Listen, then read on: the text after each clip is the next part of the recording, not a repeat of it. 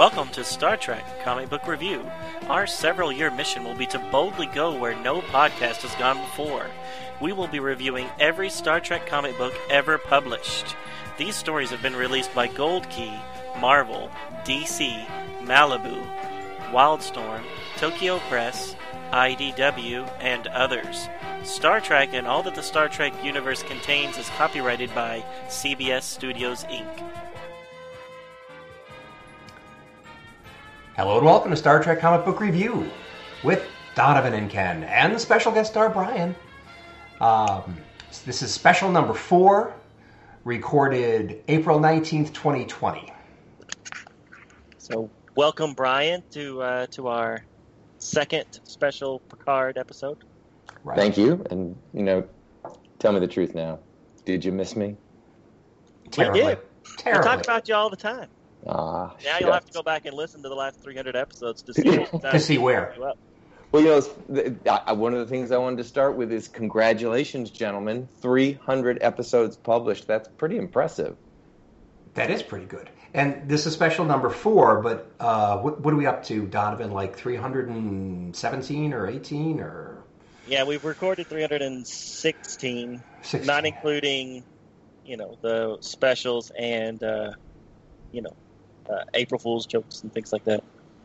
Mm-hmm. Not that we've ever done an April Fool's joke, so don't expect one in the future. No, we wouldn't go down to something like that. Well, I do remember giving you guys, teasing you early on, saying, because your intro used to say, our 3-year mission, and I was like, no, okay, he said, what is that? He said several. Okay, so now you've changed it. You changed it to our several-year mission. I know, which is still completely wrong. Several is like 2 or 3. What are we up to? Like past 10? It's been like has it been 10? Yeah. So we started in 2010, and we started posting in 2011. Okay. And did I hear that in a recent episode he said, pointing out that he's actually listened to some, that you have almost finished every published Star Trek comic book and are considering a different show? Is that happening? No, that was April Fool's joke. Yeah, we do that every year. Well, not every year. We skipped last year, didn't we? Some years you just come on as if you were another show, which is, I think, very funny. I was in one of those at one point. I don't remember what it was. It was the Planet of the Apes one, right? No, that was an actual crossover episode. Which one were you in? I'll have to go back and look. We don't know. But today we're talking about Picard.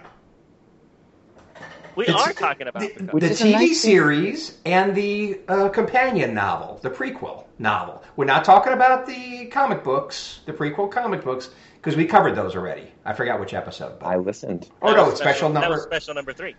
Special number 3, which was the first Picard special, right. Right. So we're doing something we've never done before. We're reading a book, an actual book. A real book. No pictures this time. Except for the cover. But yes, a lot of words. Yeah. So this book is entitled, Picard: Last Best Hope by Una McCormick. Right. Published by Simon & Schuster Publishing. Yeah, which we'll have to talk about. So obviously this will have spoilers for both the book and the TV show itself. So yeah.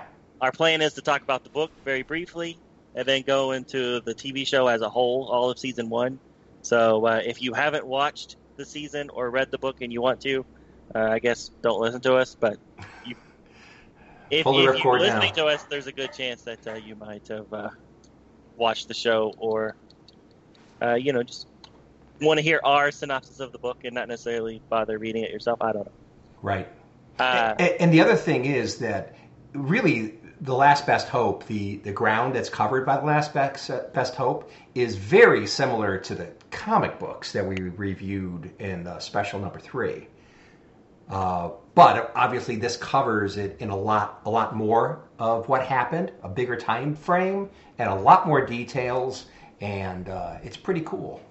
Well, it is very cool. But one of the things that I noticed, unless I missed it, and I was kind of paying attention, is I thought there would be some reference in the book to the stories that were in the comic books, the Countdown comic books. And there wasn't. And wait, hold on. Which countdown? The Picard countdown or the 2009 countdown? No. The Picard, well, both actually, but I was talking about the Picard countdown, and the thing about that was that to me the Picard countdown comic books felt like one mission in the many missions that were sort of discussed and alluded to in the book. Yes. So it seemed like a throwaway line just for fan service would have been appropriate. It made me sad it wasn't there. Yeah, I was all right that it wasn't there because I heard. Well, that sounds like exactly the kind of thing Donovan would bring up. I heard the episode where you were lamenting about the fact that the countdown episodes were just all fantasy. They weren't there because you couldn't make it work. They didn't happen. Nothing. None of it. Countdown? Absolutely, yes. I don't mean to trigger and bring you back there, but I just want you to know my heart went out to you. I was so mad. I get why they did it, but also, I mean, the fact that I always hate it when they have to do a reboot and all of the expanded media is suddenly gone. Yeah. So it's not all gone. It's not all gone. Comic books are gone. It's not all gone. Novels are gone. It's not all gone. Come back from the edge. Come back. What are you talking about? It's not all gone. It's not all gone. It's not. The countdown, at least half of what was in the countdown is still there. It still applies. And the other half, they retconned the crap out of it. But it's not all gone, Donovan. It's all there's nothing in the 2009 countdown book that can count anymore. Nothing. Nothing, aside from these people exist. Go back and reread it. Aside from the Nova, there is no continuity between those books and this new timeline. Well, if we're going to jump right into it, one of the things that also made me sad about the book, even though I love the book, was the very small cameo appearance by Spock. I felt they had a real opportunity to wed the prime part of the 2009 movie with Picard, and they really didn't. Spock was mentioned once early on, and then he has a half-a-page scene. And I wanted to learn about why does Nero hate Spock so much? What was it that Spock was supposed to do that he didn't do, and it suddenly became Spock's fault? Well, he was supposed to stop the actual wave, the killer wave, before the Nova. Exactly. So the killer wave of the super duper Nova that was coming to get Romulus. He went out in the Geordi LaForge designed, jellyfish. There you go. And he was supposed to stop it before it destroyed Romulus, but he failed. Right. I see. But he wasn't trying to stop the star from going supernova. He was trying to protect. Well, it already happened. Right. Well, that's because they retconned that. That's the old continuity. Yep. So in the new continuity, we don't even know if there is a jellyfish. Because they don't ever mention already building one in this book or the show. So in the TV series and in the book, they're saying that it was actually the Romulan star system's sun that went. In the movie and in the Countdown prequel, it went supernova some other place, some other solar system. Exactly, which is ridiculous. So at least the retcon makes a little more sense. But so it doesn't because, Romulus and Remus being destroyed, that makes sense within a star system. Sure, that makes sense. But then they're saying so much of the Romulan Empire was also destroyed, which is ridiculous. Right. Yeah, this is still a supermassive supernova that exactly. They just shifted where it started from. Right. Okay. All right. So shall we just briefly talk about this book? I can give a quick synopsis, and then we can really dive into what we liked and didn't like about it. Sure. All right. Love it. Is that cool with you? I'm in. All right. There's only one cover that I know of, because this is the hardcover, and it's just a stock photo of Picard holding his TNG badge to me, the reader. Maybe giving it away, who knows. All right, so just as a timeline note, this story takes place between 2381 and 2385, which would be about 2 years after the events of Nemesis and 18 years before the main Picard TV series. So the Federation discovers that the Romulan star is about to go supernova and puts Admiral Picard in charge of the relief effort of the Romulan citizens. And then there's also a side story throughout the book where the Romulan scientist keeps finding out that the destruction is going to be much worse than the government's saying and how the Romulan government is suppressing his data to make it sound like it's not going to be as bad as he says. So there's two main storylines throughout the book. So there's the A story, which is Picard's requesting Raffi she's part of intelligence, to be his XO. She agrees, leaving her husband and child behind. And then they go off on the USS Verity and begin takes 4 years to try to rescue as many Romulans as they can. And then the story B is Picard enlisting Geordi to head up the Utopia Panisha shipyards to oversee the construction of a huge fleet of refugee ships. And then LaForge ends up leaving Captain Worf's Enterprise E and heads to Mars to start this great life-defining work. So the story begins in earnest. Picard gets a lot of pushback from his refugee efforts from everybody, which includes the Romulans, who keep saying that this is a trick from the Federation, Starfleet itself that says, why waste the time and effort to help an enemy? And then also Federation citizens who see this as a means to devalue their own communities while money is being spent on creating Romulan communities within their own borders. Geordi's also having lots of problems because he cannot create the ships alone, so he enlists a woman named Estella McKenzie and eventually Bruce Maddox to create an army of non-sentient synthetic android workers. Maddox is reluctant to leave his current work due to, he sees this as a step down because he wants to create the best android, even better than Data, but now he's being forced to create mindless drones. But his assistant and also lover, Agnes Girardi, eventually she joins him and encourages him to continue. Picard has some more highs and lows. Picard's able to become friends with a group of warrior nuns and a small boy named Elnor. But also the Tal Shiar forces citizens to live in horrible conditions on the Romulan worlds. And there's also a scene where they murder a huge group of people on Nimbus 3 just to prove that they are still the ones in charge.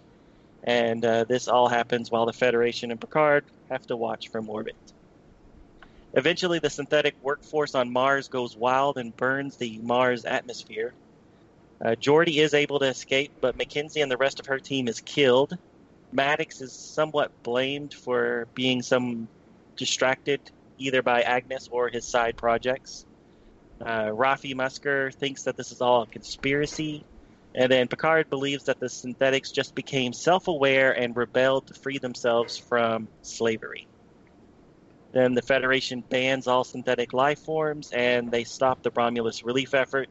Picard objects and eventually has to resign from Starfleet, and he returns to his family farm, where we know he will be with the two Romulans that he befriended in the Picard comic prequel, covered in special number 3. The end, for now. The story continues in Picard, the TV series. In the very beginning, one of the things that was kind of touching, I thought, was that it starts with Picard on the Enterprise, and he gets called in to hear about this report about the supernova, and the book basically tells us he doesn't realize when he leaves that it's the last time he will ever set foot on the Enterprise. And it is in that meeting when he is given his promotion to Admiral, both of which I thought were interesting moments in Star Trek history. Yep, long overdue. Right. Sorry, kid, didn't mean to cut you off, but I had to throw in some extra long. And then Worf gets the Enterprise, so I thought that was great. And Picard had to stand up for Worf getting the Enterprise to some degree, because some of the other Captain, I forgot what her name is, Captain Clancy. So Captain Clancy was not 100% for that, for I think a weak reason, something that happened in DS9. But so there were some question marks about Worf taking over and a Klingon being captain of the flagship. But Picard stuck up for him, and he became Captain Worf. So thumbs up. I just wish I would have seen Captain Worf at some point in the book or in the TV series, which I didn't. So He is in the book a little bit, isn't he? When? No. When Geordi leaves, I thought when Picard talks to Geordi, he's also talking to Worf, but maybe I'm misremembering. No, he basically gets him on the comm, and then they skip to another one where basically you make the assumption that they had the conversation. Yeah, they didn't even go into details, and even if they had a little bit of details, where there's the conversation where Picard is saying, "Here you go, Worf, you're the man." That's fine, but I just wanted him to actually be in there, seeing him as captain. Yeah, no, that would have been nice. So if he would have showed up in the show, would you have wanted him to look like the Worf we know, or would you wanted him to look like the Plato Klingons from Discovery? That's a trick question. Yeah, it really is. I want him to look like he did in All Good Things. Of course, just a little grayer. Right. So maybe that's why he's not in there, because they've already established that Klingons look like elongated head Plato monsters. Although they're doing the Klingons in Discovery look a little better now that they're growing their hair back. Right. Yeah. So for the criticism from season 1 was heard, and they made some adjustments in season 2, and tried to justify it. But it's that's weak. We shaved our head because we were at war. Exactly. Just give them hair and don't even try to explain it. All right. That's what I say. But no, I agree with you about the Captain Worf thing. I thought that it was a weird racist thing we can't have a Klingon. Yeah. I thought it was racist too. I felt that there was definitely tones of racism going on there, and I was glad they dealt with it, and Picard would have none of it. There you go. So it is weird. This is an example of him saying, if you don't do this, I quit, kind of thing, and them actually.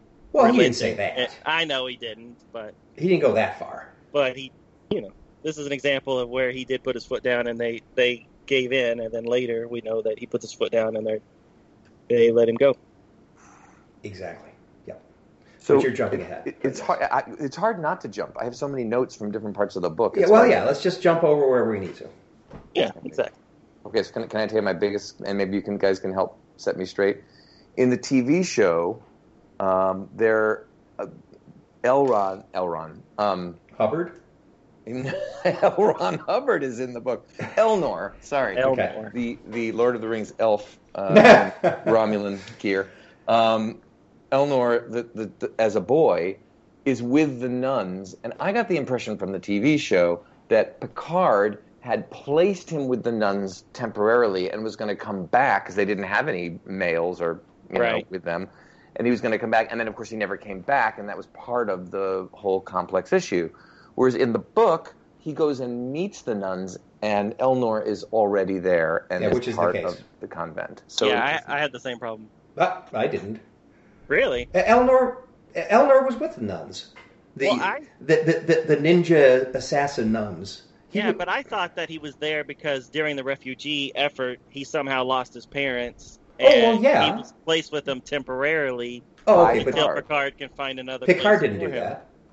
No, Picard didn't do it. But in the show, it does imply that he's only there because of during the move, he lost his parents somehow. I'll agree. In the book, I'll agree with that. There before they even try to move him off planet. True. That's true. That's a good point. So anyway, Elnor is with them. Picard had nothing to do with it. He met Elnor with everybody else. I mean, when he met the assassin ninja nuns, and whatever. How do you solve a problem like Maria? Now there were other Romulan males on the planet that they relocated and resettled on, and you know that. You saw that in the TV series, and of course you know that. Period. I mean, sure. So there were other males around. They just weren't in the convent? Do you want to call it? Or whatever. But in the movie or in the show, they imply that he's not supposed to be there, and he's only there because he had nowhere else to go during the movie. Exactly. Which I question. In the Once book, you're relocated, he's already there. Yeah. Once you're relocated on a planet with theoretically other people, and wasn't this a human world they were relocated to? Yeah, one of the border planets, right? Okay. So, I mean, I just have an issue with the idea that they absolutely couldn't find any place else for him to go. But, I mean, hey, he became a ninja elf, so it worked out okay. Mm-hmm. Right. Well, I'm going to go back and watch again because I thought that was one of the reasons why Picard had such tremendous guilt was that he had brought Elnor to the nuns and then he left him there. But I agree with you 100%, Brian. That was my takeaway from the show. That wasn't and that was one of the things that I thought was odd about the book. Okay, so that is verifiable. We will return, listeners. We will give you the. We will return, but I think that's an assumption on you two, your parts. Well, that's what I'm saying. We're going to verify that and get back, and one of us will say, "I told you so." Or maybe two of us. Well, it's 2 versus 1, so maybe that'll end up happening. But I think what Picard is so guilty over is not that he brought him to the ninja nuns. It's because he's building up this relationship with this kid, which is kind of not typical of Picard. But he's old now, so he's had a lot of chance to mellow. But he's building up this relationship with the kid, and the kid digs him, and he's getting 3 Musketeer novels and everything from him, and then he just leaves. He leaves. Right. That is, and he never comes back. It's a both and in my. That's the primary concern that he did just sort of just never came back, regardless of what his Elnor's origin story is. He abandoned him, quote unquote. Kind of, sort of. Yeah, I don't see how he abandoned him. I mean, what else could he have done? What do you mean? Wait, hold on. Well, but okay, so he loses his. He leaves Starfleet. And I know he was really unhappy about all that kind of stuff. But there are spaceships in the world. He could have gotten on another ship like the La Sirena and gone back to that Romulan or resettled world. He could have seen them. But he didn't. Sure, for 14 years, he didn't do anything. He just stayed in the chateau or whatever. And he never reached out to Raffi. So I think there were a lot of things which they kept harping on in the TV series about basically he's apologizing to everybody. But, he instead of becoming a hermit, I mean, he could have seen these people again, and he didn't. Right. I don't know. It brings up kind of as a segue one of my issues with this with the book, which I thought kind of with all of Star Trek is they talk about we don't have any money in the 24th century, and then of course we know they do, gold press platinum credits, et cetera, et cetera, et cetera. Yeah. They did, and they dealt with the fact that the effort to rescue the Romulans and the building of the ships and the moving of materials was going to pull things away from other projects. But they never actually dealt with the economics of it. In other words, building 500 ships from out of nowhere costs money. And who's going to pay for that? And obviously, they don't talk about taxation of the Federation worlds or anything like that. But I kept reading this thinking, economically, this just seems so infeasible, and it just didn't deal with it. It was just like there's resources available, and we'll just use them. Well, isn't that traditional with Star Trek? I mean, well, that's what I'm saying. They never deal with the economics of the future. Right. It's just sort of like, how do they work? Well, they work very well. Thank you. I love the idea, but how does it really work? Like, for instance, Picard gets this is jumping forward to the TV series, but he gets Rios and the La Sirena. He quote hires them, and I think they even use that word. But it's like, well, what does that mean? Is Picard actually paying Captain Rios? They don't actually say, but it's like, well, okay, so is this just hired out of goodwill? I mean, where does he get his dilithium crystals? I mean, who pays for that? It's like, and I know there's no dilithium crystals in next gen time frame, but how does that work? There's another specific example of how the economics of Star Trek, how does it really work? Well, the reason it came up to me in the first place right now is because you were talking about, Picard could have gone to visit. I don't know that a civilian could simply hop on a starship and make it light years away with the economics, and they don't ever deal with that. How many civilian passages do we see in Star Trek? Not very many. Star Trek is very focused on basically the military, a very Starfleet focused storyline. However, we do see glimpses, and maybe it's not all canon, but there was a relatively recent Byrne comic book where Spock goes off ship and gets on. Oh, that's right. He goes to Enterprise rent a shuttle. Oh, that's great. I'm glad you used the word Enterprise.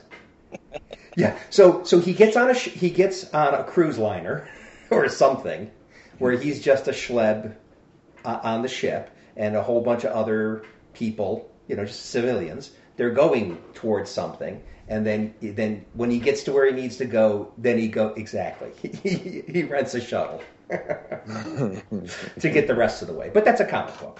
But to Brian's point, in Star Trek shows, we're always seeing the Enterprise ferrying people from planet to planet. Like in the original series, for whatever reason, a military vessel was charged with, carting around an acting troupe from, one planet to the next. Oh, that was odd. Yeah, you're right. Right. So, but then the Enterprise did it quite a few times in Next Generation, where they were like, oh, well, we have some guests that we're taking to another planet.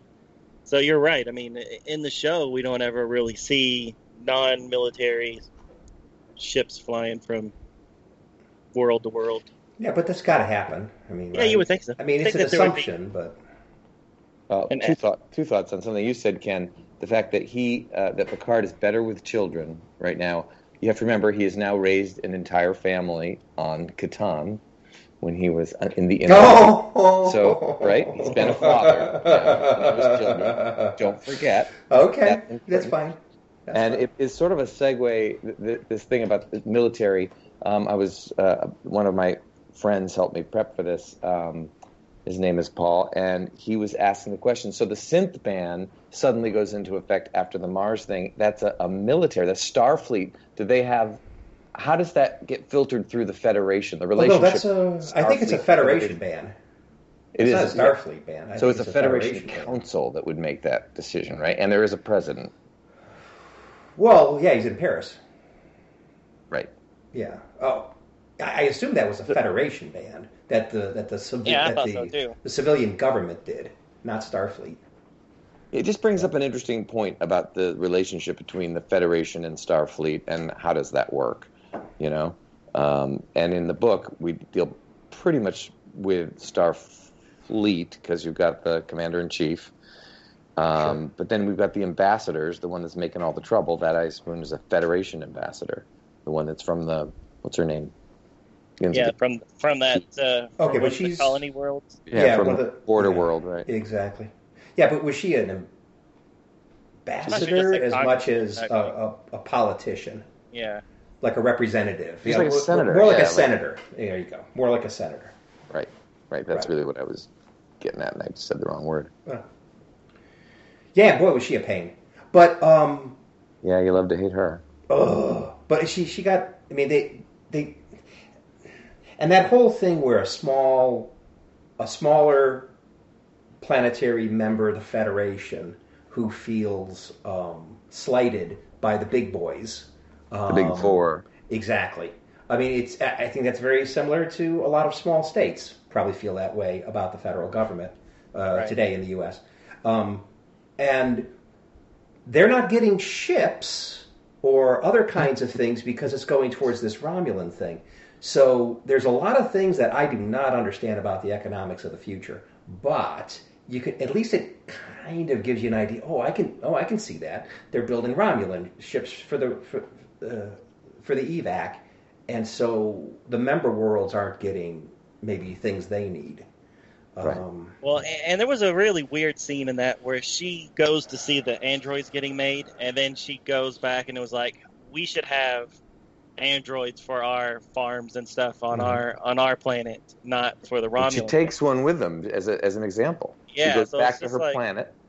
That was so bad because it really felt like, the slave owners and the plantations and stuff. I was just like, exactly. And then you go back to that whole thing with Bruce Maddox in the original series, or on the Next Generation, Measure of the Man. The whole thing was creating a race of slaves was not okay, and it all came down to sentience, of course, and they made a real point. But that's the difference between a modern day farm equipment that has automatic pilots or automatic drivers, whatever, that can go ahead and plow a field without a human being involved because there's no consciousness. And even though these synths look like people and they have intelligence, I think they were trying to say that they did not pass.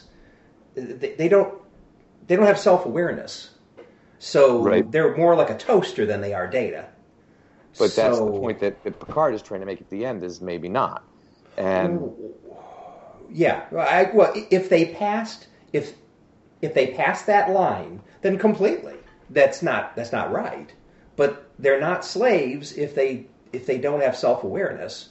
But maybe they ended up with self-awareness, and I would propose that isn't what happened. I agree with Raffi, and I think that Picard is naive by the end of this book, that he won't even talk about the idea of somebody purposely doing that when it's obvious that's what happened, in my opinion. I don't know. There's some foreshadowing. Did you notice what the first thing that the first A500 said when he came online? Oh, no, I don't. What did he say? And that's one of the first sentences, right? Please tell me you get this. It's on page 110 at the top. Okay. And when he first comes off the line, the first thing out of his mouth is, "Daisy, Daisy, give me your answer due." Yeah. You do understand that reference? Well, 2001: A Space Odyssey. Thank you. But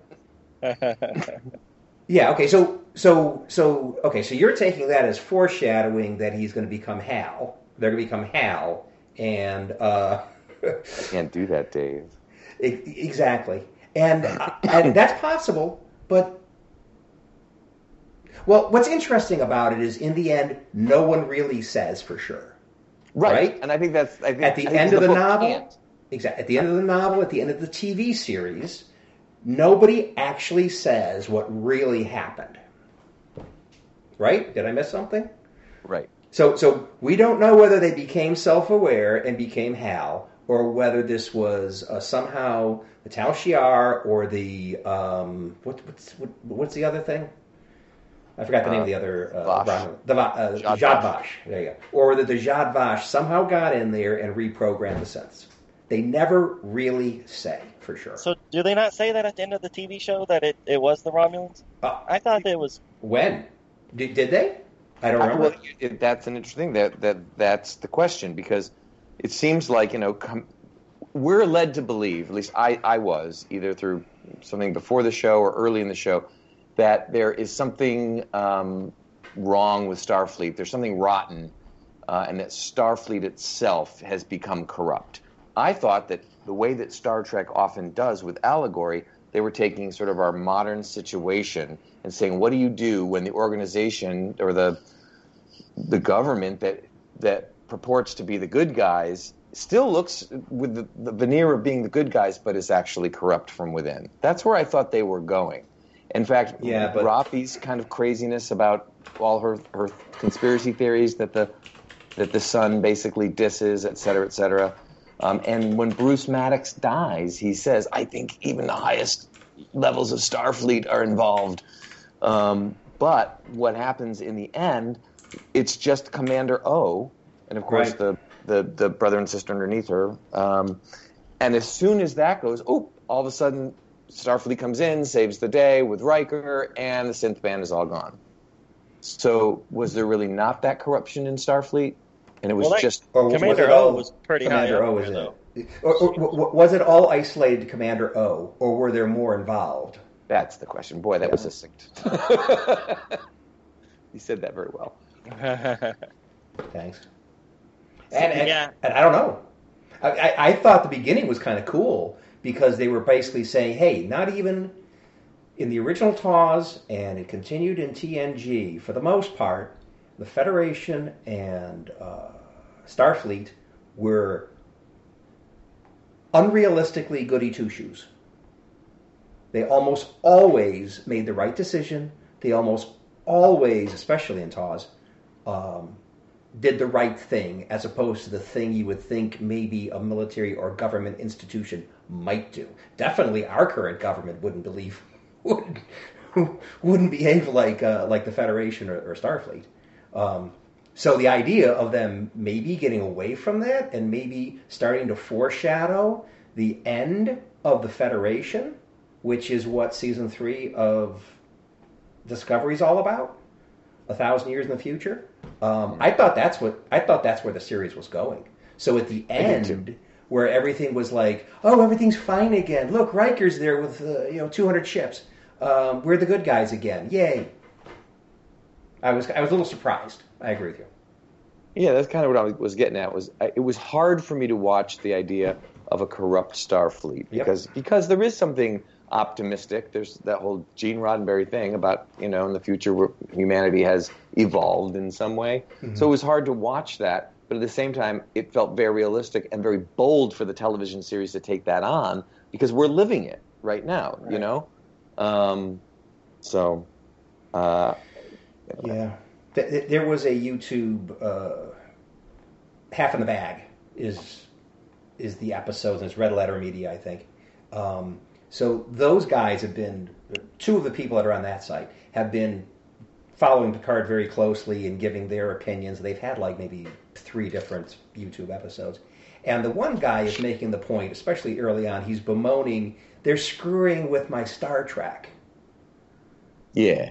So one thing I could always count on is there was an optimistic core to Star Trek, and the Federation was, and Starfleet, they were the good guys, and now they're messing all that up. They got they got an admiral who was using F-bombs, and they appear to be the bad guys. It's like, I don't like this, and like they were just shutting off. TV series sucks, which I hate when they do things like that. But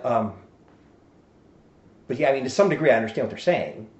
But in the end, they kind of left us in kind of an optimistic place because Starfleet came through. Yeah, I mean, I absolutely agree. I mean, it seemed a little bit of a stretch that Riker would be commanding the fleet because come back in. That was just fan service, right? Exactly. When it could have been anybody. It should have been Worf. It should have been Worf. Yeah, I agree. That would have been nice. The other thing I want to say is just because you can CGI 200 ships doesn't make it a better story. I would have been okay if there was just one Romulan ship and one Federation ship that came in and saved the day. It's just too much after a while. You just can't take it in. Amen. Well, especially since they didn't do anything with it aside from just sit there and... I mean, if they would have had a big fight like in Deep Space Nine during the Dominion War where you see tons of different ships getting into a big heated battle, I mean, that's one thing. But here, they just a standoff and then they go away. Right. Well, I agree. I could agree with you guys more. What happened to the old days when the Enterprise, one single ship, could take care of what's going on all by themselves? Or maybe Sulu commanding a second ship. Maybe 2 ships tops. We take care of everything. What happened to those days? Now we got the end of Discovery Season 2, and the Enterprise and the Discovery all of a sudden have all these modified shuttles that are now fighters, and they got like thousands of ships going all over the place. It's like, oh my God. Yeah. Wait, do you have to do that? Really? Do you have to? And then they did the next best thing on Picard. 200 capital, bigger ships. But they're still not capital ships. I mean, all the ships involved in there seem to be, a little on the smaller or medium size. But whatever. It just... Well, I just felt that you have hundreds of ships. Better, right? It didn't make the story any better that it was just lots of ships doing nothing. And why, basically this whole thing about. All right, let's go back for a minute to the premise, which is, so there's this myth and the whole idea that the Romulans don't like synths because there's this organization or this thing that lives out of time. I didn't get the impression that the entire Romulan fleet was behind that. I thought it was a small sect that wanted to disrupt the rescue mission by overtaking the synths, and that was against synth life altogether. It didn't seem realistic to me that all Romulans hate synths. Does that, and so therefore the entire fleet would come dealing with that when it just didn't work for me. Right. Well, Commander O was a part of the Zhat Vash, right? Yeah. And now she was half Romulan, right? She was half Vulcan and half Romulan. I read that. Yeah, I read that, but I don't know. If they did mention that, and maybe they did, they didn't mention it towards the end. She doesn't show up in the book, does she? Nah, she's not in the book. She didn't come up at all, which I thought I kept waiting for her to come up. Yeah. And may I just say, while we're talking about who wasn't in the book, other than a brief throwaway in the framing story in the very first pages, what happened to the two Romulan friends of Picard? I thought the book was going to tell us how that came to be. Didn't even touch it. Zaban and Laris? You just got to read the comic book for that. Yeah, they left that in the comic book. A little bit. They didn't really give you a good... So that, from the prequel comic, was one of their many, quote, adventures where they were dealing with taking people, getting people to safety, that they did not include in the novel. Right. So real quick, can I mention that about what they kept for the novel, what they put in the comic book, and what they've not talked about. I thought that they did too much in this book as far as introducing everybody all at once. I would have. I mean, I get why they had to bring Elnor in there because he's in the show, but I mean, and Maddox and Elnor or Agnes, it's just like you introduced everybody that you're eventually going to introduce in the TV show, which not everybody. There's plenty of new people you get introduced to in the TV show, but yeah, there's a lot of people in both places. Right, yeah, but it just seemed like because I started reading this the day it came out, right? And then I stopped because I realized that it was giving away too much that is eventually going to be in the show itself. So I got to the point where it introduced Agnes and Maddox as lovers. And then I was like, oh, well, they haven't mentioned that at all in the book because in fact, or the TV show, because in fact, Agnes just kind of acts like she worked with him, not nothing romantic. So I actually quit reading it at that point until the show was over. And then I finished it because I was thinking that they were giving away too much that was side stories for the show itself. But for a prequel book, a one book, it just seemed like they were giving away way too much where they could have left the gaps in and filled it in later. Like the whole Elnor thing, it really seemed shoved in, didn't serve this book at all except for,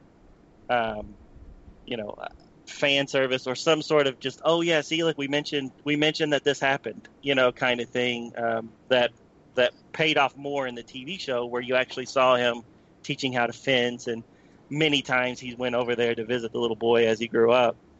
Whereas in the book, it's just like one scene just to say it happened, and then he beams back to the ship when Mars gets attacked. I mean, did anybody else feel like that way? Kind of. I thought they overplayed his, how much Picard was enamored of Zani, yes. The Marianan. And it just like she became the symbol of hope for him, and it was the only good mission that they could come up with. I thought that was a little over the top. And I thought that they basically idealized that whole troop of nuns a little too much. But to your point, Donovan, I mean, I hear what you're saying. I think that was the whole this book, which while it was a fun read, it was clearly, it wasn't like someone just said, "Oh, I think I'll write a novel." It was like part of a marketing plan, right? Sure. So that it's very clear to me that they were told, or the author was told, what is Una he or she or they? I don't know, but she Una. Okay, I don't know. Well, number one. Number one's also an Una. Oh. Okay. Well, all right. But I don't think this was written by number one, though. No. So anyway, Una was probably told what she could and could not do with this, and she was probably given a very clear outline of the big plot. Oh yeah, absolutely. Oh yeah. So this is all part of a bigger narrative. Right. That's why it surprised me that they didn't somehow at least mention the planet or something to do tied in with the comic book. Okay, I'll get over it. Moving on. Yes, I think you had a good point.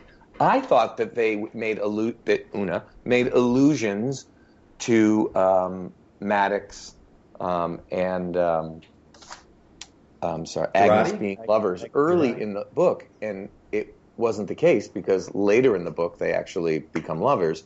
I thought she was being kind of subtle, and that they were lovers all the way through it until they actually got to the scene where they had actually going back to his apartment.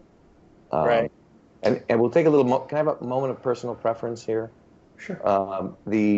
It's not. There's very very few listeners out there that will know this, but for the few of you that do, when they finally get on with it, when Maddox and Agnes spend the night together, and it's the next morning, and he's making breakfast, and she's in his t-shirt dancing. She's dancing to a song called "Cloud Busting."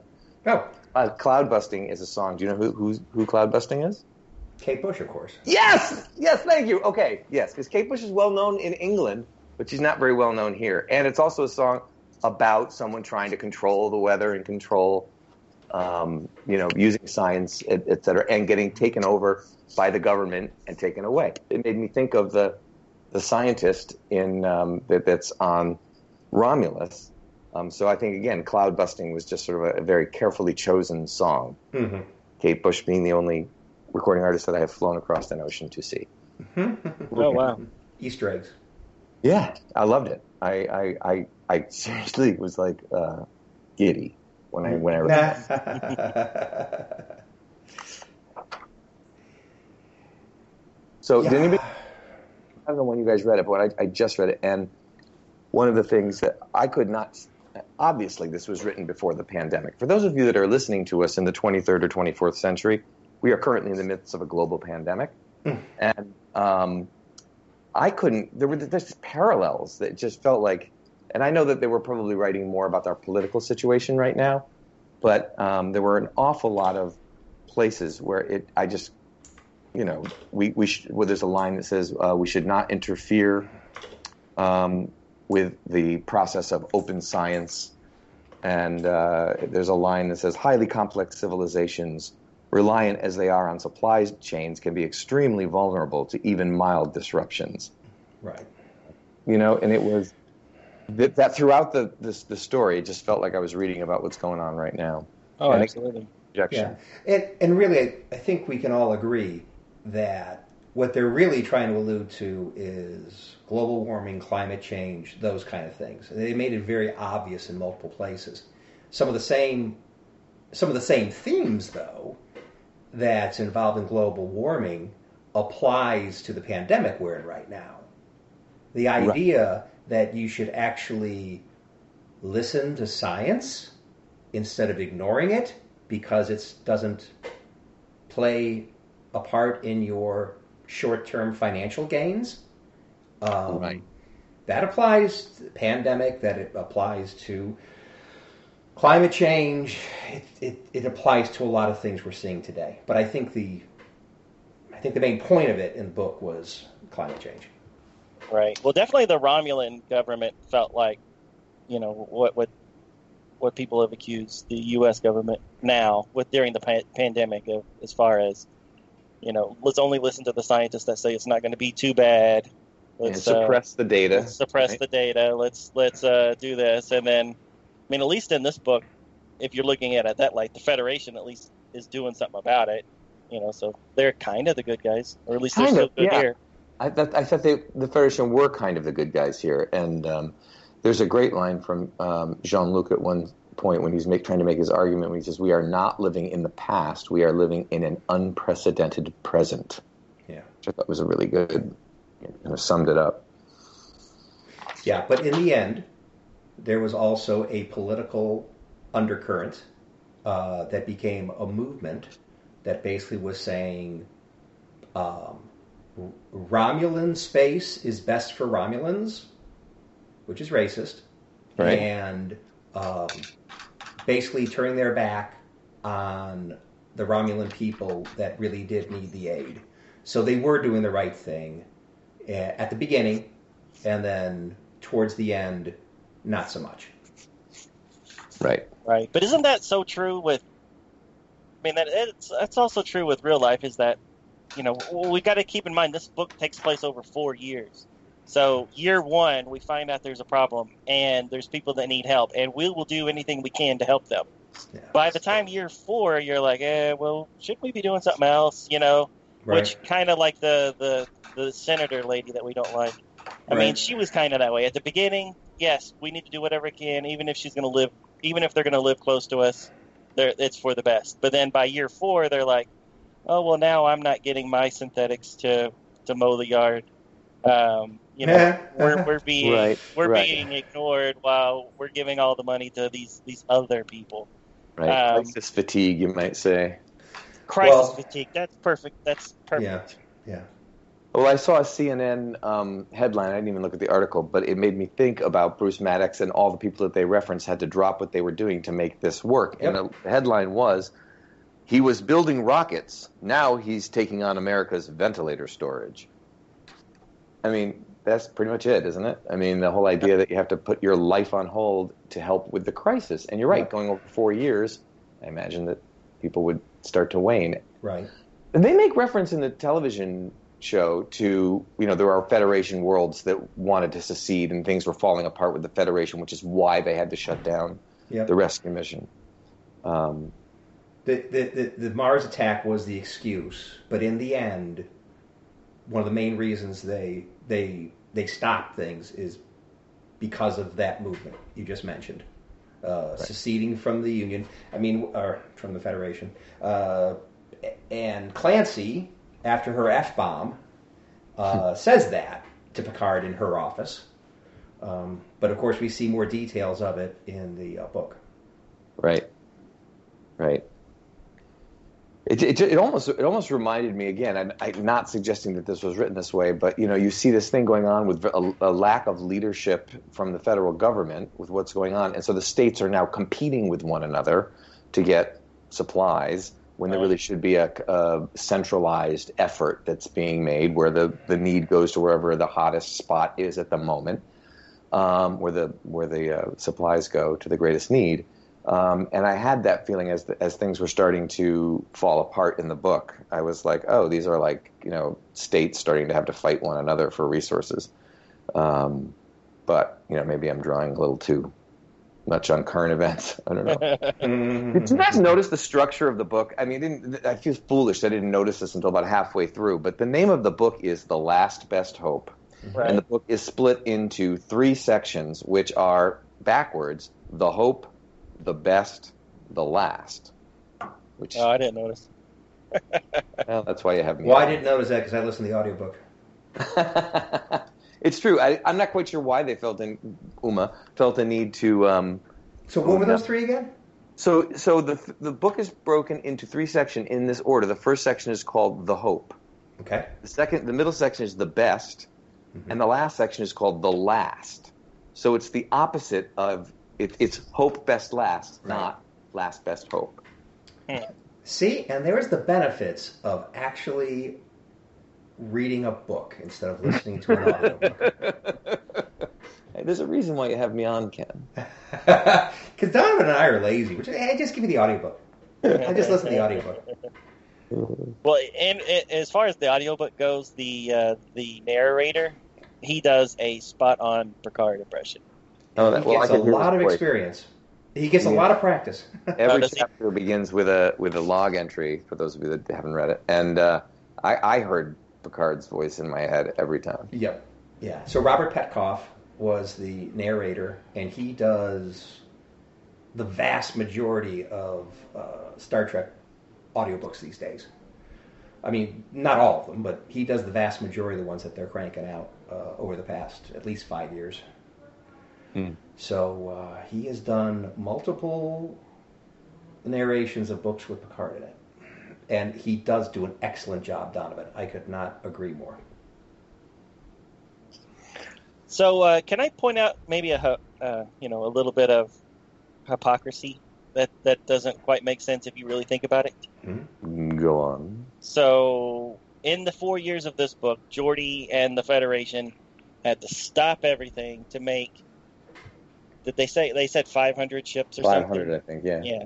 So to make these bare bone, literally just maybe holes in deflector ship shields and warp engines, right? No bells and whistles on these ships, just to ferry people from one planet to the other, right? Correct. Big deal. Had to create a whole synthetic army to do it. Blah blah blah blah. Right.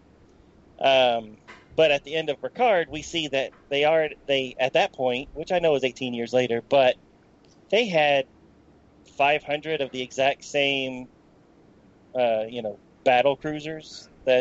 So they had to stop everything to make a bare bones ship, but at some point they're able to make 500 of the same battle cruiser that. 500. I don't know. The ones at the end. The ones at the end of Picard. Yeah. There was tons of them, but there were 200 about.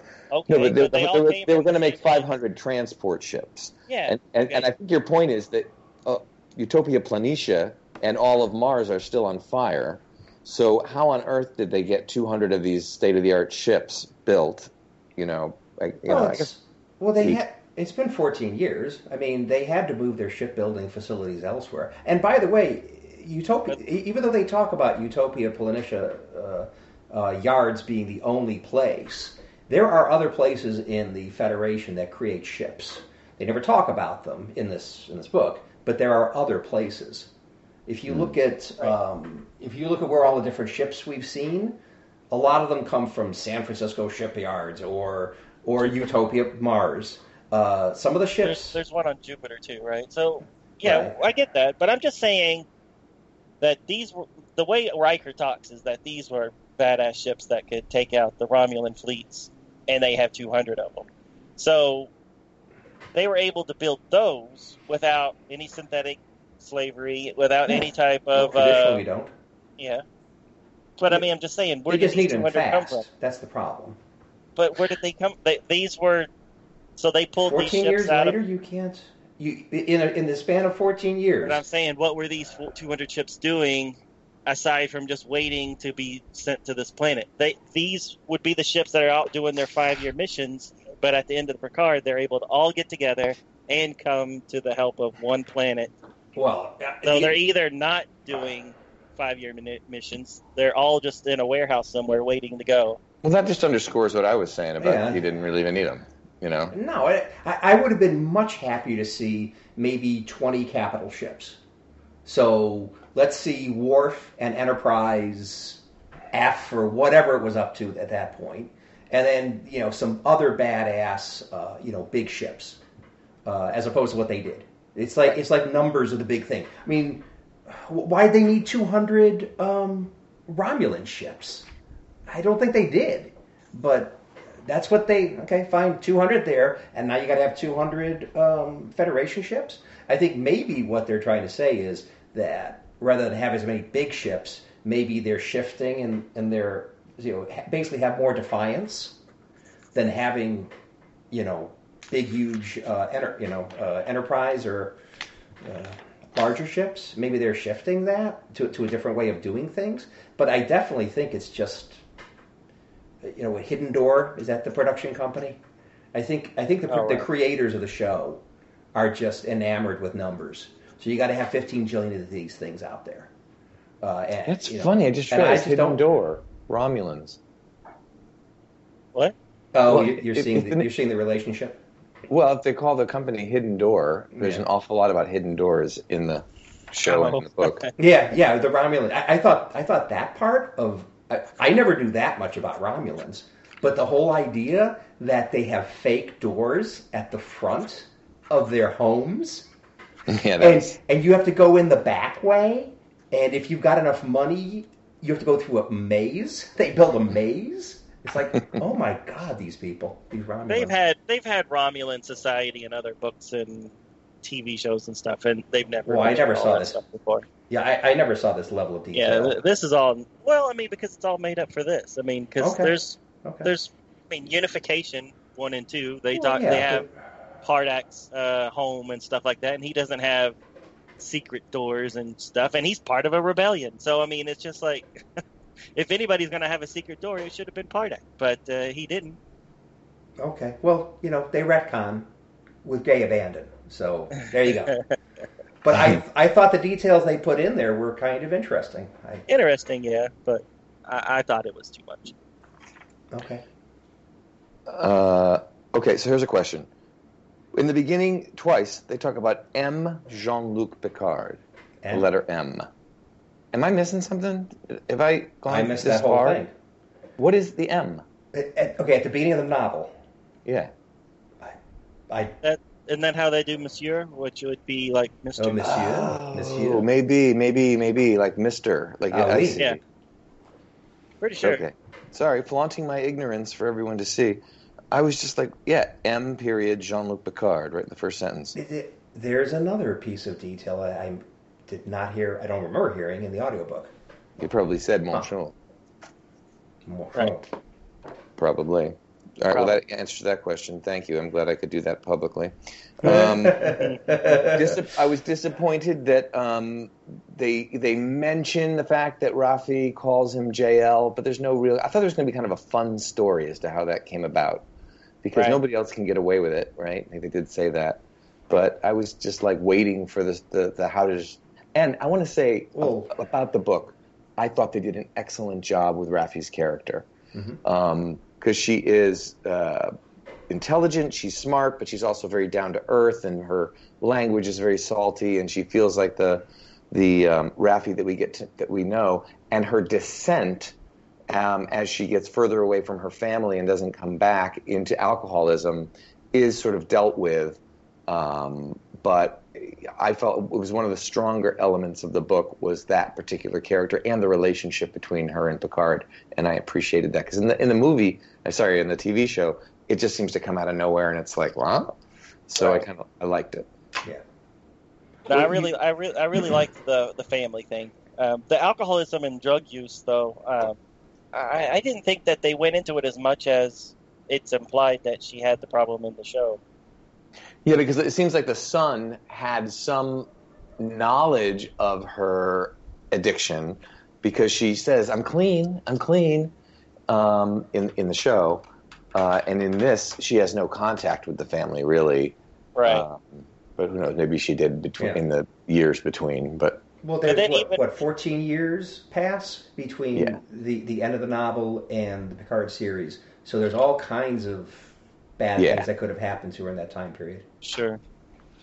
Yep. But it seems like she's still not clean, though, because I know that she's vaping, but doesn't she actually say that what she's vaping is that snakeweed stuff, which they imply when they're on that gambling planet that's the drug she uses? Yep.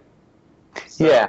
When she tells her son, I'm clean, I'm like, maybe for the last day or two. I know. Well, she's lying. Well, you see her smoking when she meets with Picard for the first time. Yeah, that whole thing didn't really work for me. It's just like I didn't like the captain. What's his name? Who? How can I forget his name? Rios. Rios smoking the cigar on the ship. That just. It was cool. I mean, he looked good. I'm not complaining about more shots of Rios at all, but I just didn't think the cigar worked. Oh, no. I thought it was okay, but yeah. Well, they're trying to make him a little bit roguish, So he's got the tequila that he's disinfecting his shoulder with, even though he's got a perfectly good EMH next to him. Right. And he's got the cigar going. He's Han Solo. He's whatever. I just thought he was one of the more interesting characters. Yeah. And his backstory we find out about in the series. Yeah. I thought that was great. He seems much more human. Like I say, but I can handle more screen time. His attitude and habits reminded me of Starbuck from the original Battlestar Galactica. Oh, really? Starbuck? Yeah. It wasn't Starbuck the one that always had the cigar? Yeah. You're right. And just very Dirk Benedict or something. Yeah.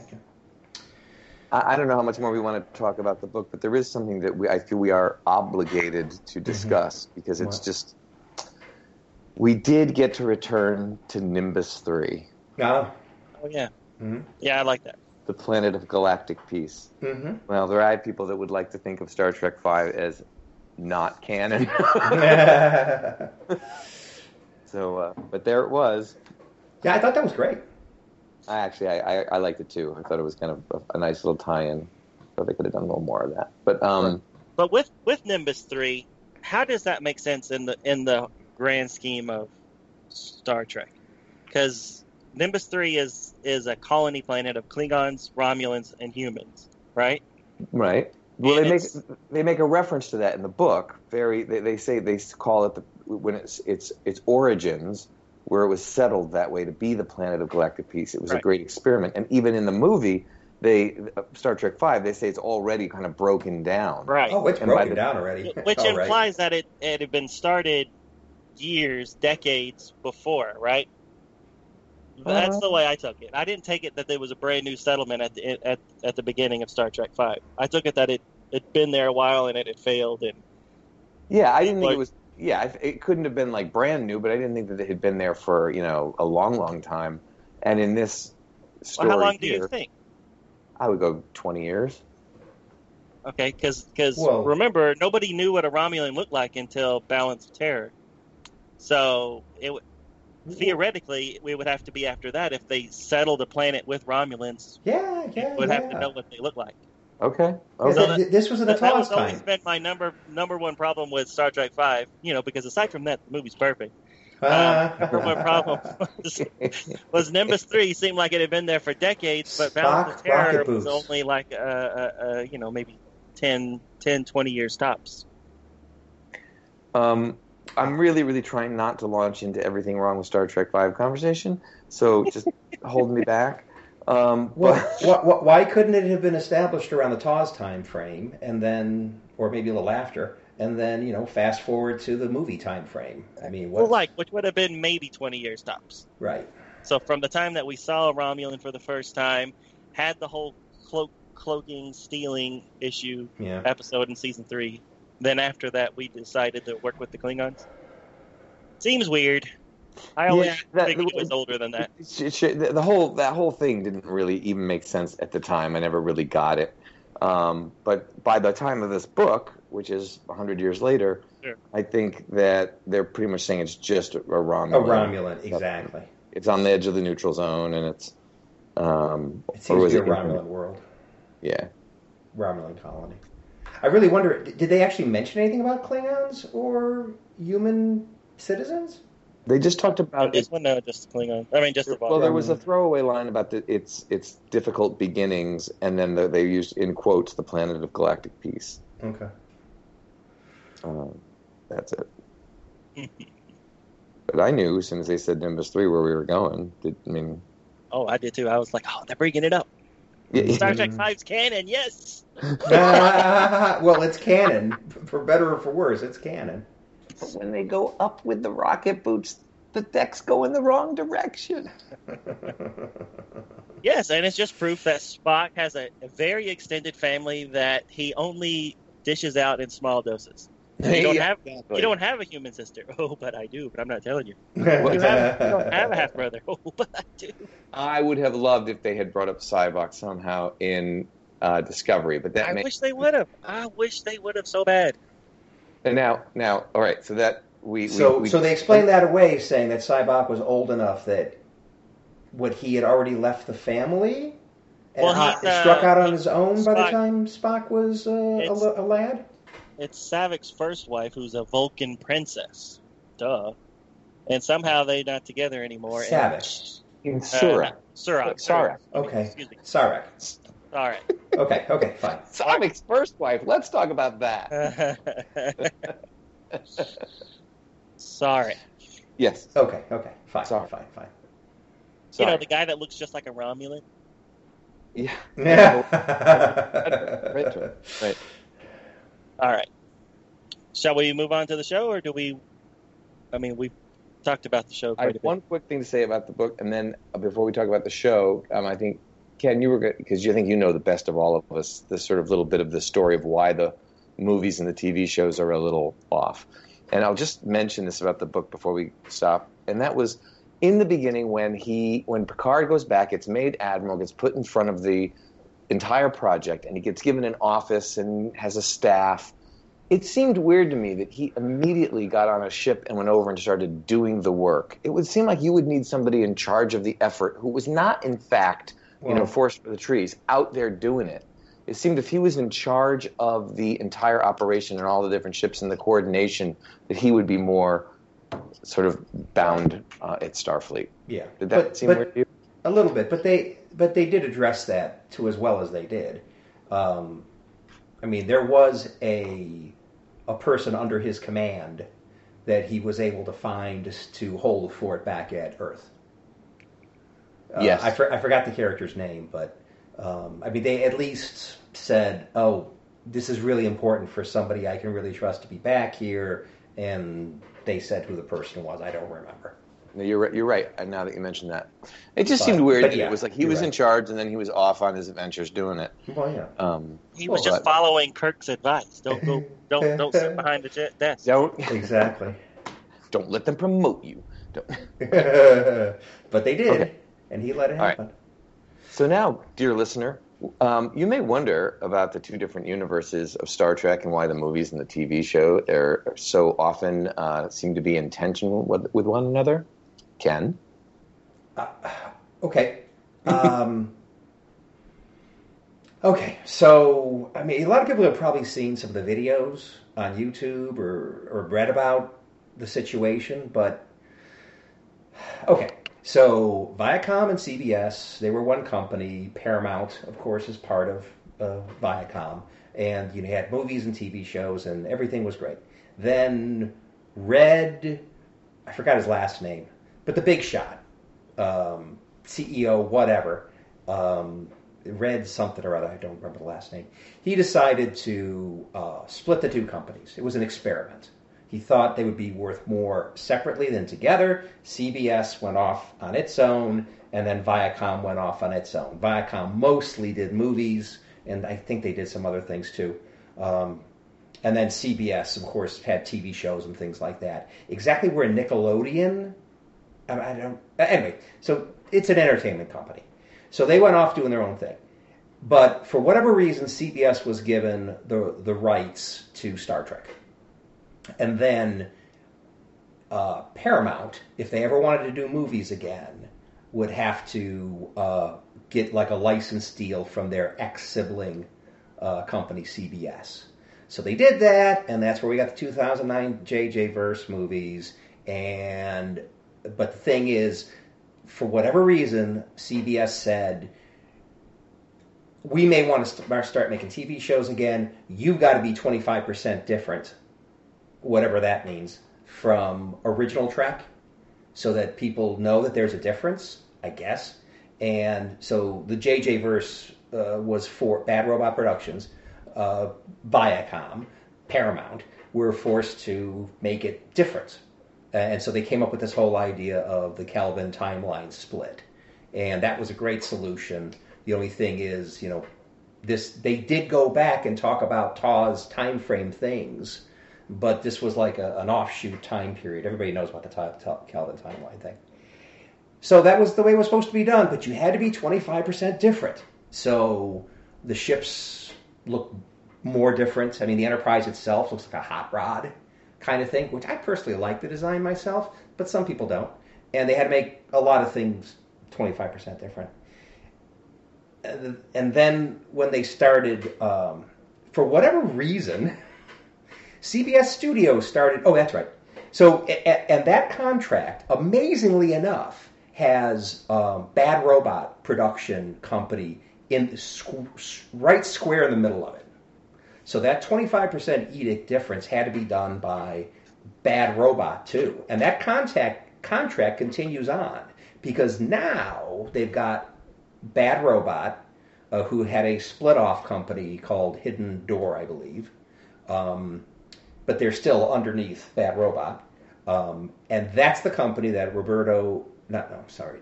Kurtzman. So he's the guy, Alex Kurtzman. He's the guy running Hidden Door. He's the guy making the Discovery TV series, the Picard TV series. Yet, because it's that company involved, even though they're doing it for CBS, they still have to make it 25% different, supposedly. Easy. Which sounds crazy to me, but it's because it's with... basically, Bad Robot / Hidden Door has a lot more power in this in this situation than you'd think they would have. Anyway, so things look a little different, not only because they want to make it look more up to date. I mean, they don't want the ships to look like 1960s or like Discovery took place before TOS. Mm-hmm. So, but they still don't want it to look like really crappy ships and stuff. So everything does look a little bit more technology. The Klingons look very different, and that's probably part of the 25% different edict, and that's also that, hey, this is my production. I want to make it look my way. And it's just, there's a lot of things people don't like about it. I think I read that it also has something to do with merchandising. There's merchandising too. Yeah. Well, that was a big reason why Paramount didn't want to give up the television show, but then it turns out that the merchandising for the new movies actually hasn't been all that great. No, it hasn't been. Well, the JJ stuff ruined all the merchandising. Yeah, and what JJ supposedly said that they don't want to have TOS merchandise and Kelvin merchandise because that confuses the consumer. So, but please. I don't know about you guys. Brian, aren't you confused on what a Shatner versus Pine Kirk would look like? No, but I am confused by the legalities of this weird Viacom CBS thing, and I think you did a pretty good job there, Ken. But it is definitely maddening to think that Star Trek is cannibalizing itself because there's so much rich stuff. Now, I don't understand. Like in Discovery, at one point, I think they used the phrase "the needs of the many outweigh the needs of the few." So there are, but you'll notice there are not a lot of references to the movies in the television shows, the new television shows. Which I think that's part of it. And you're right, in the last Star Trek movie, Star Trek Beyond, there were a lot of references to the TV show, even silly throwaway things, like a great big hand reaching out in space. Yes. Which were lovely. I mean, I both love fan service and I hate it, at the same time. I love it when I get it, and I think it's fun. I hate it when I feel like it's just been thrown in there for no reason. But no, I love it anyway. Well, that was a good joke. I just it makes me sad because I'm afraid that if Star Trek in the future doesn't make it, it's going to be because of this squabbling. Didn't I recently hear that there was a remerger where CBS and Paramount are now back on Viacom? Yeah, but the 25% difference thing still holds. And it'll keep holding as long as Bad Robot is involved, and they'll be involved until they stop making them. So they'll still get their cut of everything Star Trek until they stop making movies and they stop any TV show that's currently already out or being worked on now. So, but you're saying that Hidden Door, which is a subsidiary of Robot, is making the TV shows. Yeah, yes. Right. So why don't they're also taking a huge cut of the financials? So, but if they're making the movies and they're involved with the TV shows, they should have an investment in making the whole thing work, shouldn't they? They should, but they don't get the whole pie. Nobody gets the whole pie, so nobody wants to put up any money. I got to talk to JJ. Yeah, and also the problem is CBS is a financially healthy company. Although their CBS All Access supposedly is not the biggest successful streaming service going. But still, financially overall, they make plenty of money on network TV and whatever else they're doing. Viacom, not so much. They've made the wrong movies for the past decade in many cases, and they are in the red. So part of the reason they're merging is because Viacom could go bankrupt. So that's going on, which causes problems with funding. So now CBS, financially relatively healthy, Viacom, not so much. Together, a lot of debt. So they don't have a lot of money laying around to plow into new Star Trek TV shows and movies. And unfortunately, I love Beyond, but it didn't make much money because, quite frankly, they didn't promote it. They spent nothing to promote that movie. And so they also waited too long between Into Darkness and Beyond. It was just like 4 years. Yeah, it was a lot of stuff like that. So it took that long to get the funding from external sources. Exactly. And since Beyond lost so much, and by the way, it's external sources, a lot of it came from China. And since Beyond lost so much, they're not finding those external sources lining up to fund their movies. And as you guys probably know, was it Amazon that, or was it Netflix? I think it was Netflix. Netflix did season 1 of Discovery. Okay, right. And they didn't want to do season 2, but they had to because of the contract. And then Amazon International did Picard. Okay. So these other streaming services are paying for most of the production costs of these TV series, not CBS. Which is crazy to me because I'm paying my $10 a month. What am I getting out of that? CBS. I'm not paying it to Amazon. Exactly. Right. Or Netflix necessarily. So when I hear those stories, I'm like, well, then why are we paying CBS to get all access if the money that we are using for the subscription to watch that show is not actually going to make more of that same show? It's just nuts to me. Okay. All right. Thank you, Ken. I feel like in order to talk about Picard, the TV series, you kind of need to know some of that stuff because there are some things like, it's interesting that they used the destruction of the Romulan star as the basis of this whole thing, which was from the JJ. I know it's from the Prime universe, but it's from the JJ movie. Mm-hmm. And that relationship is just it's a very strange. Why do they only go so far? And I think you explained it. So anyway, about the show, tell me what you thought about the show itself. I know that we'll go off on this for hours. So I thought it was important that a lot of listeners don't understand that weird, and I'm not sure I still really get it, but that there is a legal thing between the movies and the TV shows, that they are separate, that they have to be somewhat different, and yet there are some weird little crossovers. Yeah, Discovery is kind of a new critter, but it takes place supposedly in the Prime universe, prior to when TOS happened by 10 years or something like that. So So maybe that being a bit different is kind of more acceptable. It's a new time period and different characters, except for when they brought Pike in and Number One and things like that, which is very cool. But then Picard that's direct lineage from TNG. And I will say that I was prepared, partly because of this and partly because they did so much work before the show came on, that Picard is not going to be Next Generation. It's going to be so different. It's going to, and indeed it was, in that it was not as episodic. It's one long story arc, which is the way TV and storytelling seems to be done today. But I was prepared for them to be like, don't even think about Next Generation. And so I was delightfully surprised that it really just felt like is picking up off of Next Generation. Yeah, sure, different crew and Voyager. I thought it was a natural future of all of the original series, or all of the Prime Next Generation series is kind of like, this is where it would be 20 years later. I thought it was. Right. I liked it in that regard. Did you notice that when a couple of different times when Seven of Nine was introduced, if you listen carefully in the background, you can hear the Voyager theme. Yeah. Yep. That's pretty cool. Well played.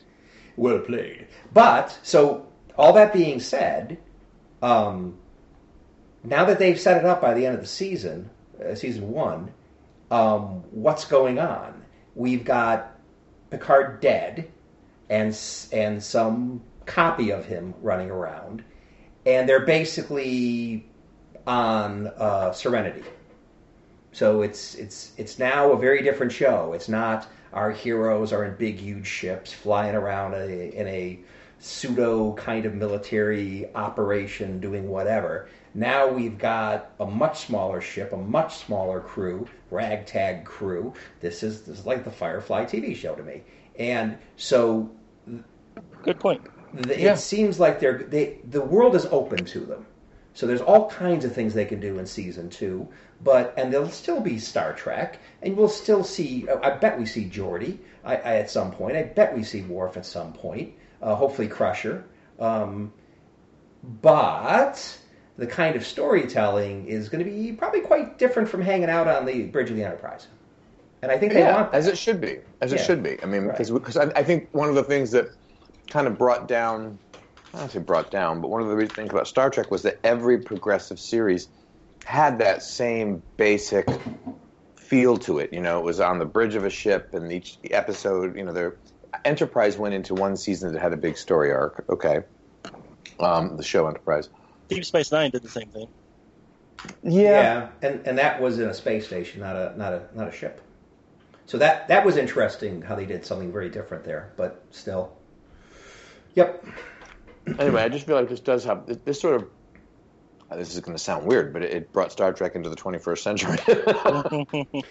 Well, I was talking to Donovan about Picard, and in a lot of ways, people are hating on Picard. At least some people that have YouTube channels, but I think this is just the kind of show we need right now, where it does have the lineage of Star Trek.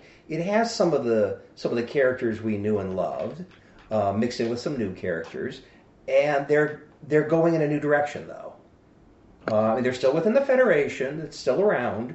All those kind of things are still out there, but they're doing a new kind of stories, and I think that's great. You need that. You need change.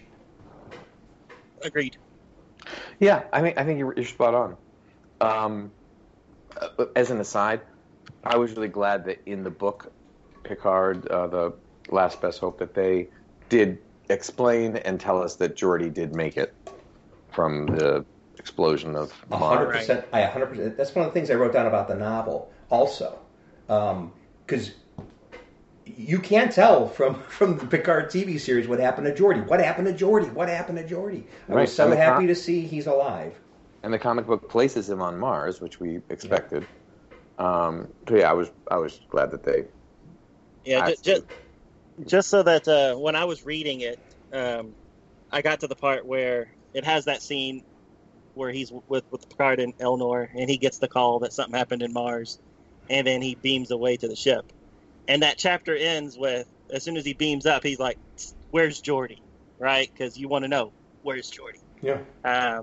And that's where I had to stop reading for the day, because I had to do something else. And so, the rest of the day, I'm like, oh my God, they're finally going to say it. I got to get to it. So then when I got back to it, then the next chapter has absolutely nothing to do with that storyline. It has to do with the stupid senator lady doing her thing. Mm-hmm. And I was like, I was on pins and needles, because I was like, I just got to know what happened to Georgie. So Una McCormick, she did a really good job of giving you that little tease and then making you wait for it. Very suspenseful, I thought. And usually I don't get that suspenseful in books, but that one got me. Okay. So you mentioned, Picard is now an android. I'm struggling with this. I want to like it. I want to go with it. I want to accept it. I'm sure I'll get there. And I know we all accepted the fact that, for example, Spock got reincarnated by the Genesis planet. Okay, fine. Next. So, there's that. But I'm just wondering, was it really necessary? And I have some questions about the whole sort of Data at the end there when he was, did Data knew that he was going back to, that he was dead, right? And that he was going to go not be going back, but he kind of was. And so how does Data know all that? My assumption is because Data exists within the computers of the synth's planet. But didn't that all just feel a little ethereal, kind of out there?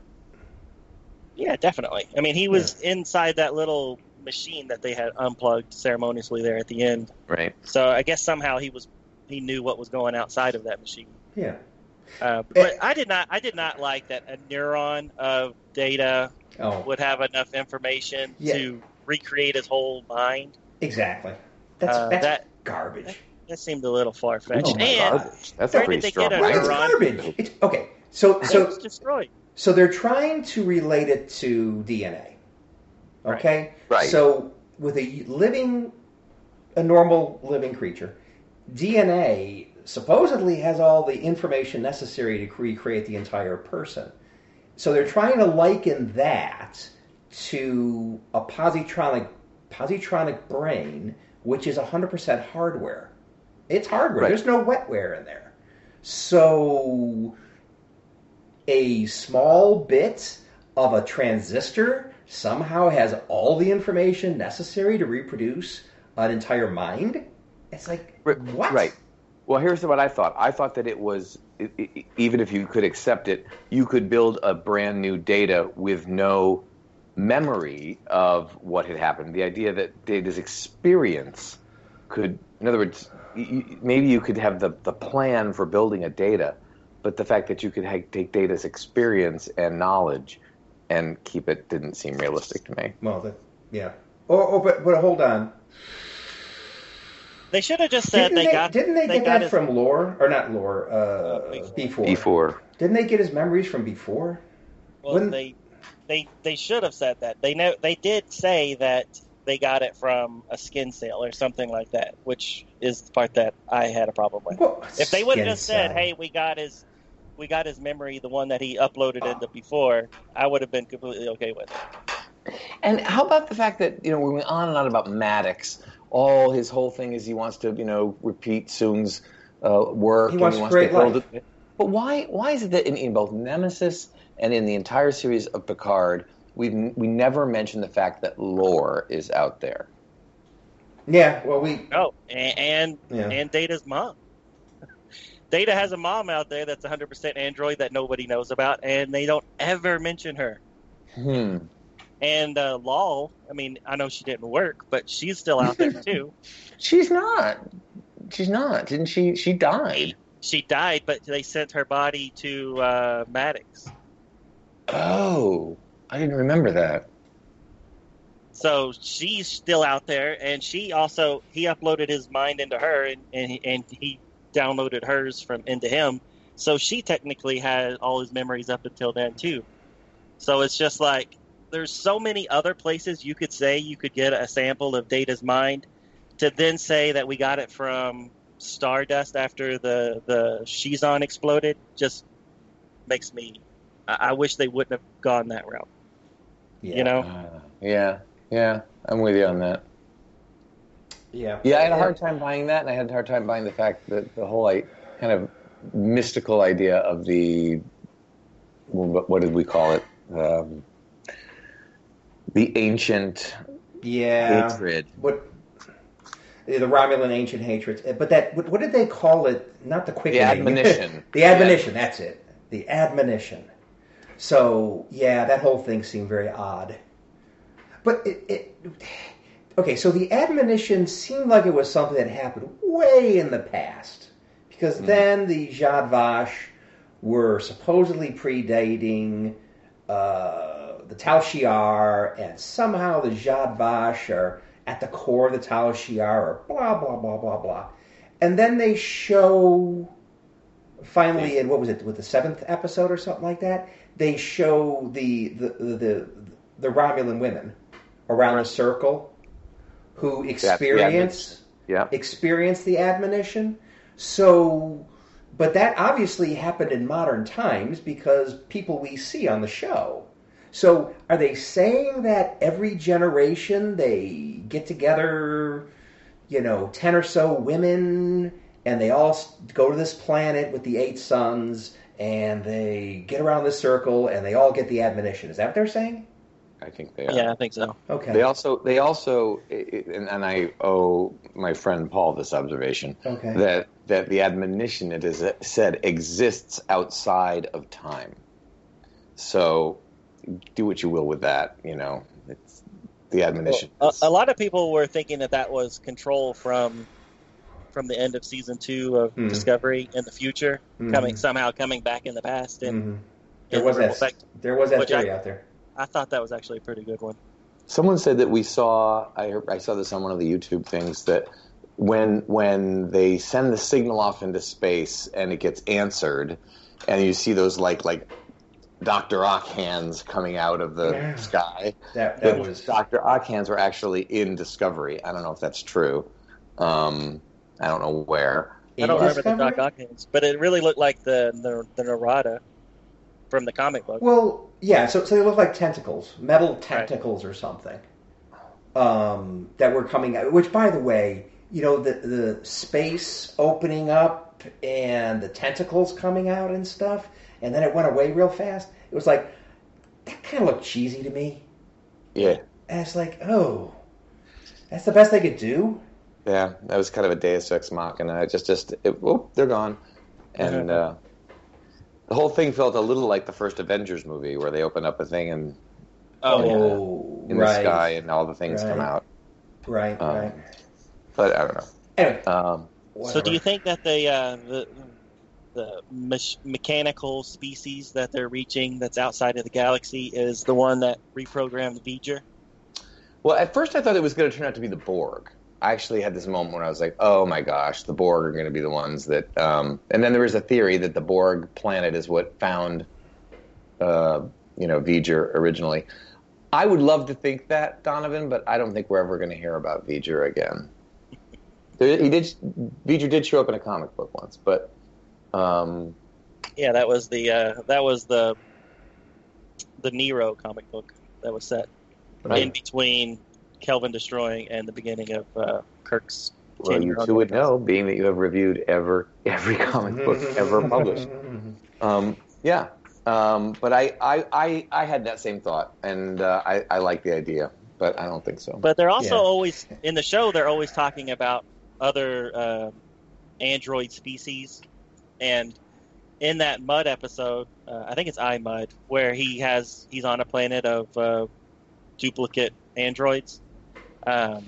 They talk about how those androids came from another galaxy and are just living now on that planet, just chilling out, and Mud just happens to stumble across them. Yep. And I really thought that was going to somehow tie into the end of Picard, because when they even get to the planet, all of the androids are duplicates, just like in that Mud episode where every android had a number on them, which was which showed which model of that same. But they weren't.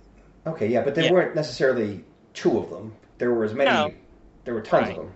Right, but I'm saying it was an android society from another galaxy that was trying to live peacefully in our galaxy, and it was just like the parallels are so there. Why not just take the extra step and somehow connect them, instead of now making you think that this android society from our universe or our timeline is the same as this one from another galaxy that happens to just live on another planet somewhere else? It's just, why not connect them? Well, yeah, you could. Or the idea, like in Battlestar Galactica and a lot of other science fiction stories, the idea of a flesh and blood society ultimately making mechanical beings that look like them for whatever reasons is not an unusual thing. So there could be tons of different androids out there running around from different societies that they may have created. I mean, What Are Little Girls Made Of was an episode. Yeah, that's another one. Yeah. That's another one I was thinking of. Yep. And all you got to do is put somebody on the side of a turntable and spin them around with. Wow. Exactly. Naked. While they're naked. All they have is a clamp around their midsection or whatever. Yeah, well, we've all been there. But anyway. Can I just mention one quick thing about the whole idea of overlapping V'ger with the Borg? I always had an issue with that because, to the best of my knowledge, they're cybernetic beings. So there isn't, to the best of my knowledge, there's no AI. There are wet people that have mechanisms in them. So the brains going on, I don't remember, you guys correct me if I'm wrong, is there any kind of AI thing going on there where it's a robotic brain, a mechanical brain, of artificial brain? No, the whole idea is that it's a group of minds that are all working together. It's the hive mind. Whereas V'ger is, to the best of my knowledge, 100% mechanism. Mechanical. There are no people. There's no wetware. And the same thing for the tentacles coming out of the sky at the end of Picard. I mean, again, no wetware. It's an artificial intelligence. Well, I think the whole idea about V'ger, though, is that it achieves a level of sentience, and all of the mechanics sort of become if not physical wetware, that's how we're going to say it, that there is another level of being beyond the mechanical. No? Right. But I mean, in the motion picture, they say that it was a mechanical planet. They don't say it was a cybernetic planet. So I will give you that I agree with you 100% that it can't. I don't think it's the Borg either. And then and that's another example of a mechanical being or thing that then creates a synthetic human or a synthetic humanoid, right? So it read the memories of Elia, or however you pronounce her name. I know that Brian always corrects me on it. Ilea creates, a synthetic that's so lifelike that it actually has tears and other. What is it that? Parts? Other parts? What is it that in Picard where the Riker's daughter says, "Why would they make a robot that had mucus or something like that?" Tears, I think. What? Is it tears or? Yeah. Okay. So so it's just like. What did she say? What did Soji say? Yeah, it was tears. Yeah. It was, and in the motion picture they talk about eye moisture. Right. And that's before Decker, really tests her out. You know what I'm saying? Oh my God. Well, Ken, you were the one that talked about wetware with mechanicals inside, so gotta go with what you gotta go with. But we're digressing. Yes, we're digressing. So anyway, okay. I really wanted Picard to link up more to the established other synthetic mechanical that were in the world of Star Trek. That is in the world of Star Trek already. Right. They want you to believe that Data is in both the book and the show, Data is this unique being. You will not create another Data. Data is, and you're pointing out that there have been other semi-sentient, robotic, artificial intelligence that came pretty darn close, and they should have also talked about them. Exactly. Right. Yeah, but again, the big difference is human created versus some other society that has nothing to do with Earth or humanity. But Picard, at the end, was trying to contact other android civilizations that weren't created by humans. That's my point. Picard was? At the end of the show, yeah. Well, that's what Soji and them were trying to do. Soji was, yeah. Yeah. The beacon. Yeah. Exactly, right, yeah. So why not just tie it into any of the other robotic societies that we've already established in Star Trek? Well, you could have, and then you'd be accused of fan service. So, okay. What did you guys think about Brent Spiner playing yet a third generation of Soong men when he first came on? I was surprised about it. I don't think ever, and Donovan agrees with this because we've discussed this before, we never heard about Soong having a human son. There was never any allusion to that in the past. But given all that, I'm fine with it. Yeah, I mean, it is true that the males of the Soong family have really dominant genes because they all look identical. But handy about that. I think for me, and this goes outside of the storyline into like I have friends, multiple friends, who are able to keep away from the internet and not see the spoilers, whereas I'm like waiting for whatever information is going to come up. They don't watch the previews. They don't watch I have two different friends who went to see the 2009 Star Trek not knowing that Leonard Nimoy was going to show up in the middle of it. I can't imagine what that would have been like. So for me, the thing that I liked about it, just from in terms of how they handled it, I wish that I hadn't seen Data in the previews. I wish I hadn't seen Riker and Deanna in the previews. So when he came on, Brent Spiner as Soong's son, I just loved the moment. I just thought, this is a great way to. I thought they handled that very well because I did not see Son of Soong in any previews. No. However, and Donovan and I were texting about this because he saw the second to last, wherever he came up. He saw it before I did, and I started watching the titles, the opening titles, and I saw that Brent Spiner was in the opening titles again. It's like, wait a minute, are they bringing back Data? And then Donovan just just casually types, watch. Well, actually, I read that Brent Spiner made a deal breaker that if they bring back the character of Data, as in physically bring him back, sort of the way they brought back Spock, that he would not do it. Yeah. He didn't want anything to do with it. Right. Donovan mentioned the same thing to me. Yeah, and I watched the Will Wheaton Ready Room show. Yeah. It was fun. And he mentioned that he was not going to come on if they were going to just bring Data back. Yeah. Yeah, so that's great. Well, let's talk about some other people that were brought back. Let's talk about you. Who? Hugh? You. Who? Oh, you. I thought you meant me. I was like, they brought me back? Hugh. I liked the fact that they brought Hugh back. I thought it was a good use of the character. I thought that he had an ignoble death. I thought that he could have gone out. I thought that was a waste. Yeah. I was waiting for the scene, or I just was assuming in all the pre stuff before it even started, that we were going to see something between Picard, Seven of Nine, and Hugh, all of whom were recovered Borgs, XBs. And that there would be like some kind of part of plot twist why the three of them had to be involved in all this. And so I thought that it was great to see Hugh. I thought they did a good job with his character development because he seemed very human, and yet you could still see something was a little off.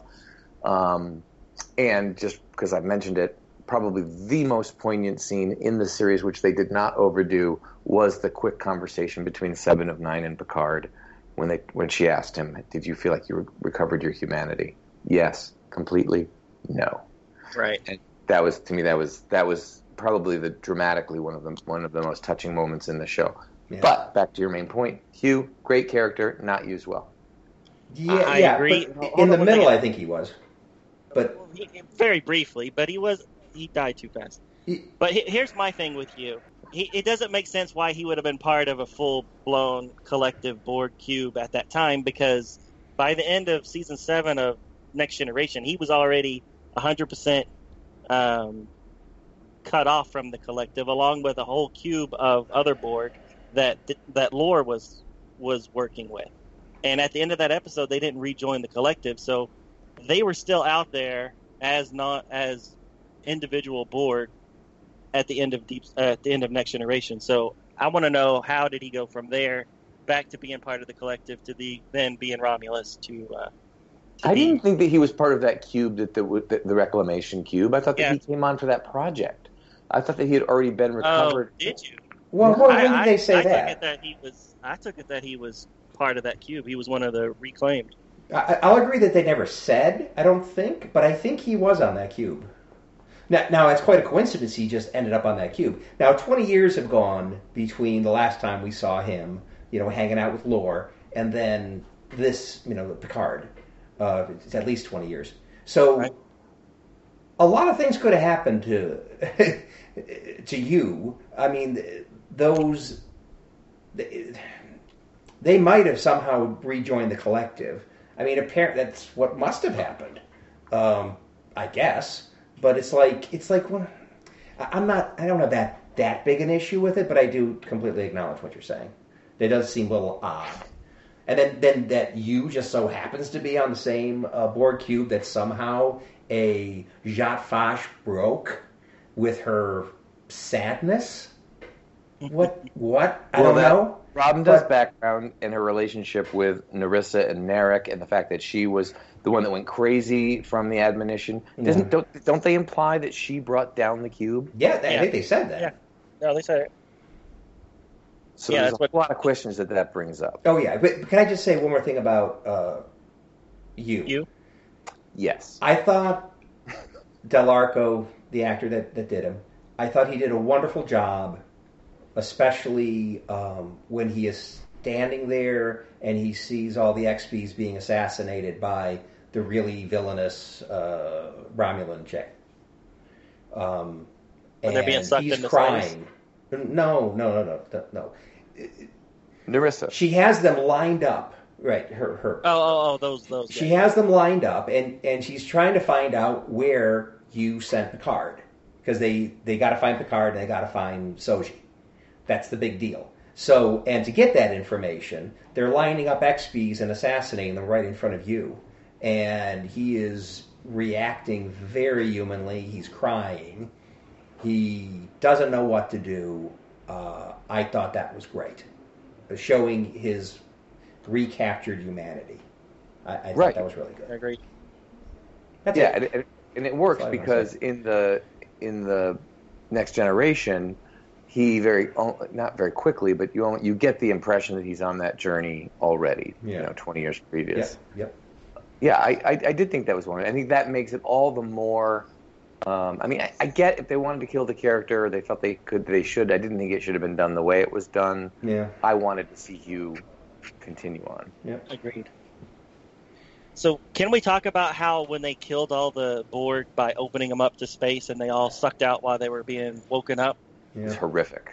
Yeah. Why would that kill them though? Because we saw in First Contact they can live out in space, no problem. Good point. Well, so they could have they could have recovered them, brought them back in if they had a way to do it. Well, transporters. They got transporters, right? Start transporting back in. Well, you don't necessarily know. I mean, when they were out on that dish, is that what you're talking about? Yeah. Walking around? That could have been a different circumstance than just sort of suddenly being cut off and thrust into open space. I don't know. So they could have had an invisible force shield around their bodies. Have you seen with the a belt. animated series?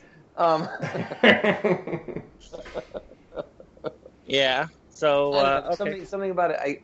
It was such a horrific moment. I mean, it really was to watch the multitude of beings cast into open space. And we get Jerry Ryan's reaction, when they're all getting sucked out. So I mean, yeah, it was a very emotional moment. But if you think about it, it shouldn't have been that big of a deal because they could just get there should be okay. I think they should be okay. I think we've seen it enough in other stuff. Were they? They weren't active. Were they activated Borg? Yeah, they had been activated. Yeah, she just woke them all up. Oh, she woke them up and then flushed them? Well, she woke them up, and then the 7 of 9 woke them up. Narissa flushed them.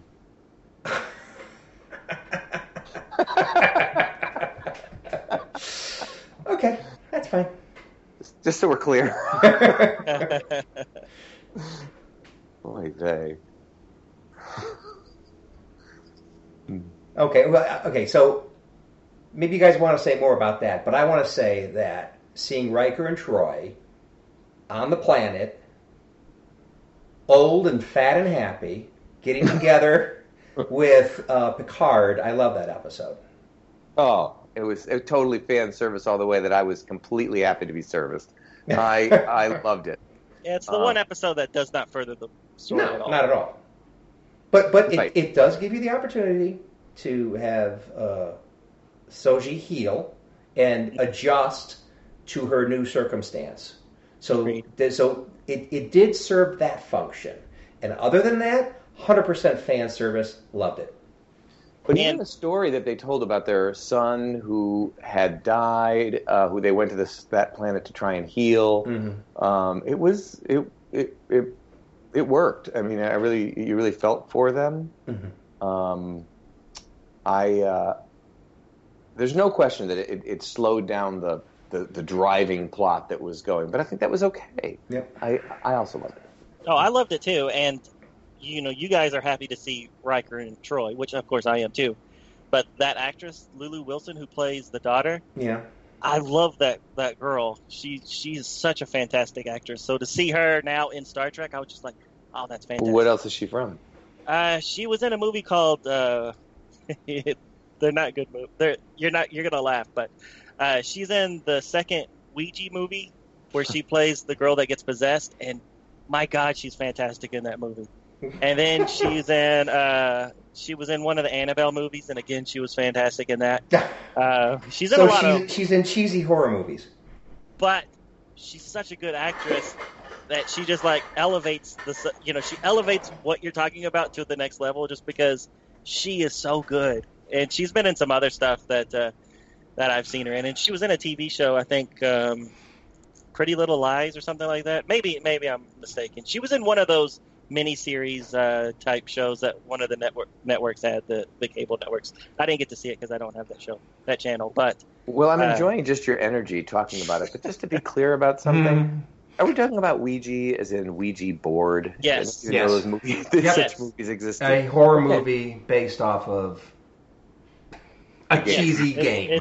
It's a horror movie based on a board game, and it actually in the credits. As a man who's been a camp director for 25 years, I don't need more Ouija boards in my life. I've had to go into cabins in the middle of the night and say, guys, it's a game. At the end of the movie, it says, based on the board game by Hasbro or whatever, and I'm just like, Ouija boards have been around so much longer than that, but I just find it funny that Hasbro licensed it for a movie series. That the second movie is actually really good. Y'all should watch it. The first one, not so good, but the second one was really good.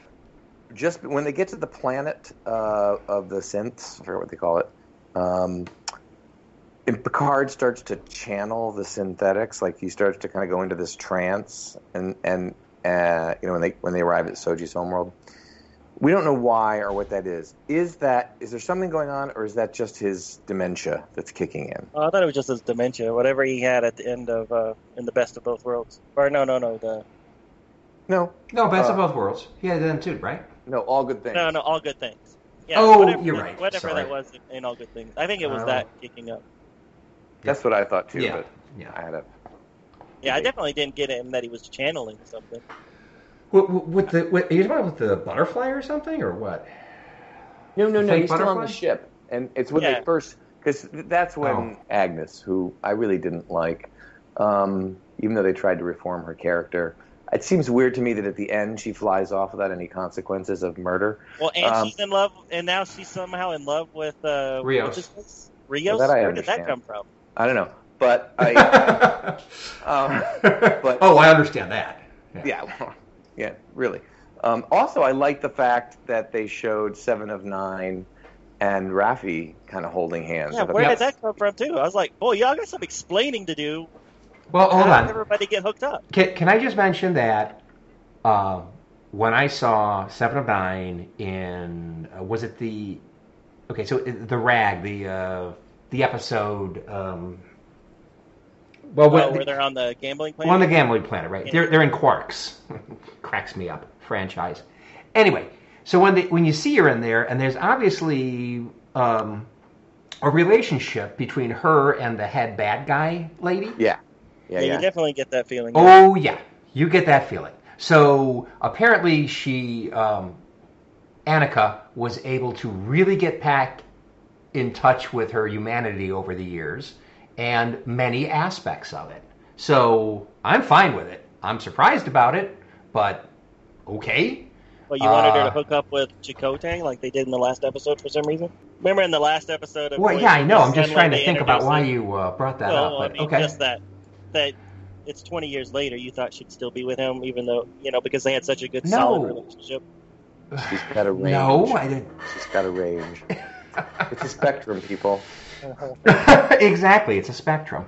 No, I thought that was nice. I thought that was a lovely little touch. Because, Star Trek really tried to push the edge on, Discovery? Sexual, Deep Space Nine had the Trill episode. Yes. Which was, where there was the first kiss, and then there was the Next Generation episode where Riker falls in love with the genderless person, having a gender, and that was sort of kind of they were tiptoeing around, which shows you how far we have come as a society, that now in Discovery there's a couple that are brushing their teeth together at night and it's no big deal, and they're part of the main storyline, and now, we've got 7 of 9. Turns out to be open, we'll say. Right. I just would have liked some context as to how they got together, because there was no illusion that they were like... a lot of things ended up on the cutting room floor. For example, I asked the question, what happens to Narek at the end? Because we don't know. He's this big, awful character, but what happened to him at the end? And I guess awful character, did you say? Yeah. Yeah. I think he was underutilized, but I don't think he was an awful character. No. He was evil. He was bad. Narek. Sorry. Narek. Yeah.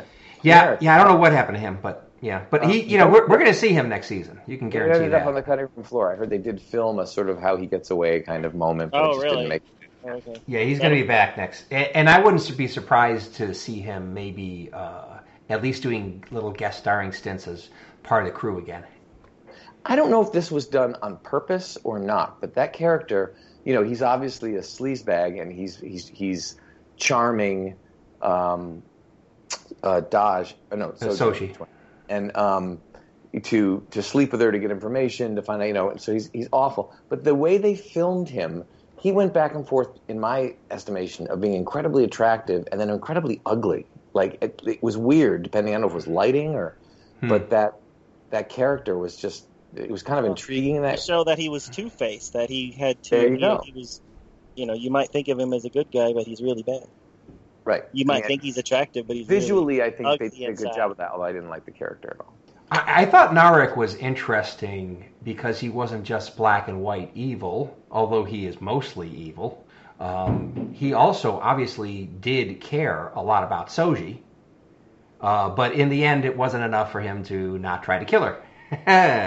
Okay, right. Speculation. He's not his sister. Obviously, his sister was a mustache-twirling, although very interesting and funny at times, she was 100% bad guy.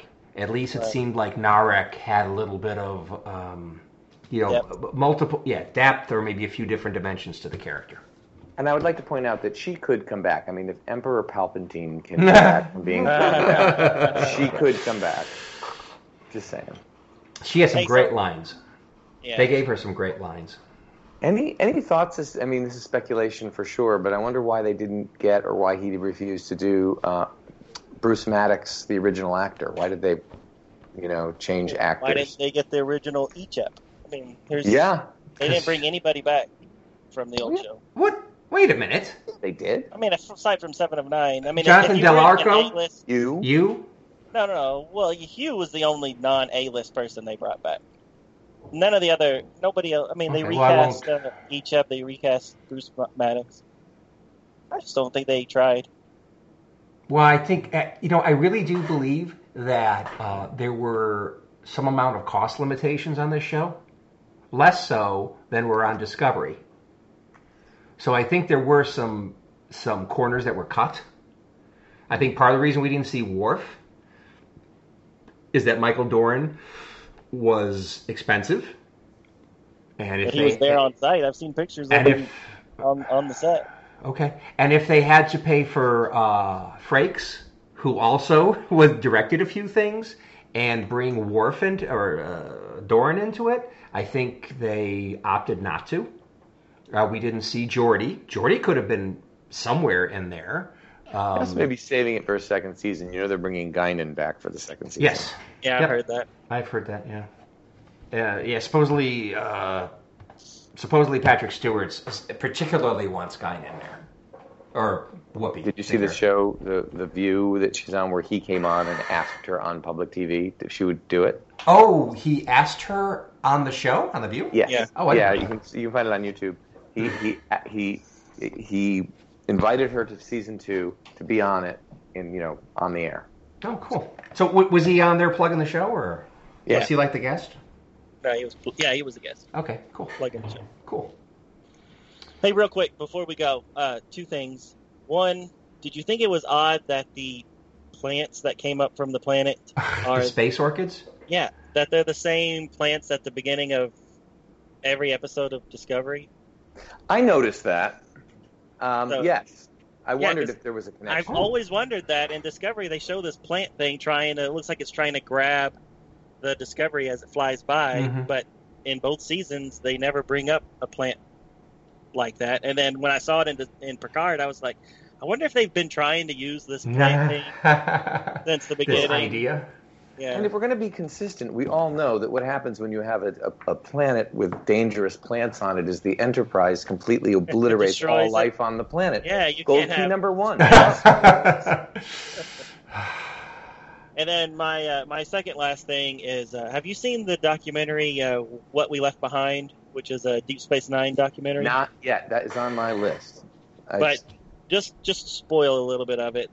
In it, they talk about what Deep Space Nine did, to further television as a whole. And the actor, the writer, I forgot his name, Ira, whatever his name is. Bear. Yeah, him. So he's going through this checklist, and they're like naming off, moving the racial stereotypes, things like that. And then they get to sexual orientation or, sexual identity. and the guy wants to put a check mark by it, and then he's the one that's like, no, we don't deserve that. And then they talk about how, well, there was that Trill episode, and he was like, yeah, but he's like, but that's all we did. We never even tried to do more, which we should have. And he was like, originally we kind of thought that Garak was going to be a gay man, and and he's like, but then we dropped it. We didn't even try to push with the studios to further that storyline. Yep. So he actually, I just thought it was so good that he was like, no, don't put a check mark there. We could have done more, and we didn't. And I was just like, you know what? That's really cool that the writer of the show realizes that he could have done more to. Well, the same is true of the Next Generation episode. They all felt like it was. They kind of inched up to the subject, but they couldn't quite get there. Right. Right. Well, you know that the original actor was supposed to be a male with Riker. And they chickened out. They chickened out and had a female. They cast a female. Oh, okay. I didn't know that. Jonathan Frakes. I didn't know that, but I've heard Jonathan Frakes say they should have had a man. That would have been bolder playing the role. I don't know. I feel like Star Trek does a pretty good job at pushing the edge all the time, and then as the edge changes, it seems tame in retrospect. Right. Exactly. Let's just hope that keeps being the case. I would hope so. Well, but that's the case with most TV, right? I mean, you watch any show that was trying and Star to Trek's not the only one. I mean, Star Trek's not the only Star show. Trek is special. Stop it. Well, it is special, but it's not the only one. I really enjoyed the La Sirena. The ship was the styling is very different. It's not a Starfleet ship. I liked seeing civilian ships, and I don't know where it came from. I mean, and the design is very different, so I like that. And La Sirena is the mermaid, or the siren in Spanish. Oh, that makes sense. There were a lot of things, I heard on some of these YouTube things, a lot of things about the different names that were chosen, and is why, like, and my friend will be upset if I don't mention this, that one of the holograms of Rios is named Emmett, and he's the one who knows the truth about Captain Vandermeer. And the word Emmett is Hebrew for the word truth. Jannah, so Jannah is Arabic for garden or paradise. And Rios served under Captain Vandermeer, who we thought of as a father, and the name of their ship, the Ibn Mahid, means son of the glorious one, which is how Rios saw himself in relation to Captain Vandermeer. And finally, Rios named his ship, he thinks after his late captain, the name is Sarina, which means mermaid. Mermaid. It means mermaid. Well, how's that naming after his captain? Because Vandermeer is Dutch for from the lake. From the lake.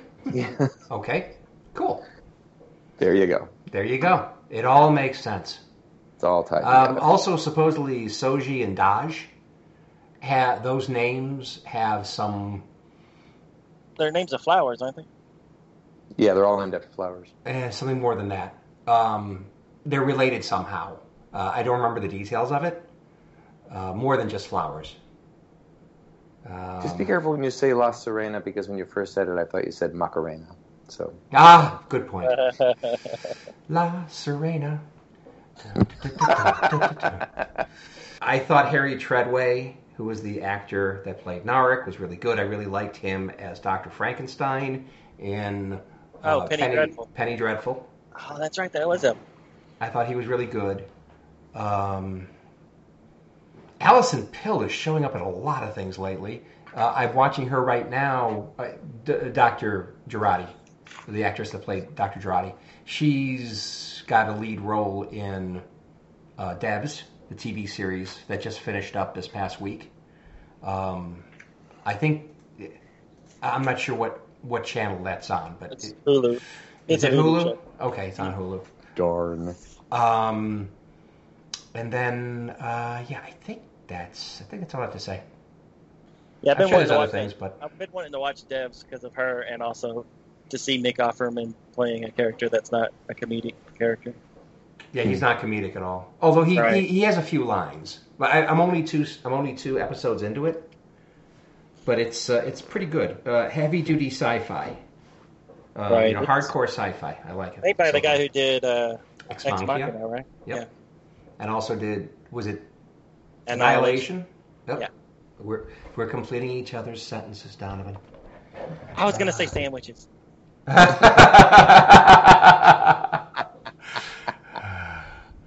done. Okay, so last thing I want to say is about Star Trek's future. So we talked a lot about the Viacom, CBS garbage, all that kind of stuff. So, but the takeaway from that discussion is what is Star Trek's future? So Viacom, CBS merged company is not in the... They obviously have the legal rights to Star Trek, but they're not in the best position to capitalize on it. And quite frankly, that company needs a home run. So all the franchises that Disney has to generate money with, Viacom CBS needs that bad. They just may not, in the end, be in the financial situation to really capitalize on it. As a matter of fact, there was a video, I think it was from Midnight's Edge on YouTube, where they conjectured that when you get into this bad a financial situation, then you start selling off assets to generate funds so you can pay your debtors. Star Trek is a considerable... It's their best franchise. I mean, come on. Are you saying that Star Trek's going to go to Disney? No, not... Well, no. They brought up the possibility that they, as one of their best assets, or most bankable assets, even though it's been... Some people say it's been very mishandled lately, and it could have done much better. They may sell off Star Trek. Who knows if they're that desperate for money? And but they didn't say who necessarily. I mean, well, they've said in the past that Universal was wanting to buy it, and that Seth MacFarlane would become the head writer of all Star Trek. Yeah, there's other. I thought that was. Yeah, Seth was brought up in some other videos as a possible be involved in running Star Trek, and he just signed a new deal with, I thought it was NBC Universal, right? Seth MacFarlane. Seth MacFarlane. Okay, so he signed a big deal with some big company doing a streaming service. The NBC Peacock thing makes perfect sense, and he's making content for them. And if they were able to get their money on, or get their hands on the Star Trek license, then it would be back at NBC, which is where Star Trek originally broadcast, TOS. And having it in Seth's hands would be very interesting. But it would mean that they would have to stop all stories that they're already either got in production or are already making. So no more Discovery or Picard or anything like that. You know, I'm fine with Discovery dying. I would prefer not to see Picard die. I'm not fine. You know, I was not a fan of Discovery the first time I saw the first season because of all of the continuity issues, and then I kind of got over myself and I watched the first season again, and I actually really liked it. And I was kind of a fanboy for the second season. I thought it was fabulous. I'll watch that recap of The Cage and that episode 1,000 times. But I have heard that there are the reasons why Star Trek 4 as a movie, meaning the JJ verse, fell apart was because the actors all wanted too much money. That they were going to bring back George Kirk, but of course when they originally cast what's his name, Hemsworth, he didn't. He was an unknown at that point. And now he, of course, is not. So basically everybody wanted too much money, so they just scrapped it. And then there was also the rumors about there being a film by, what's his name? Kill Bill. Tarantino. Yeah, Tarantino.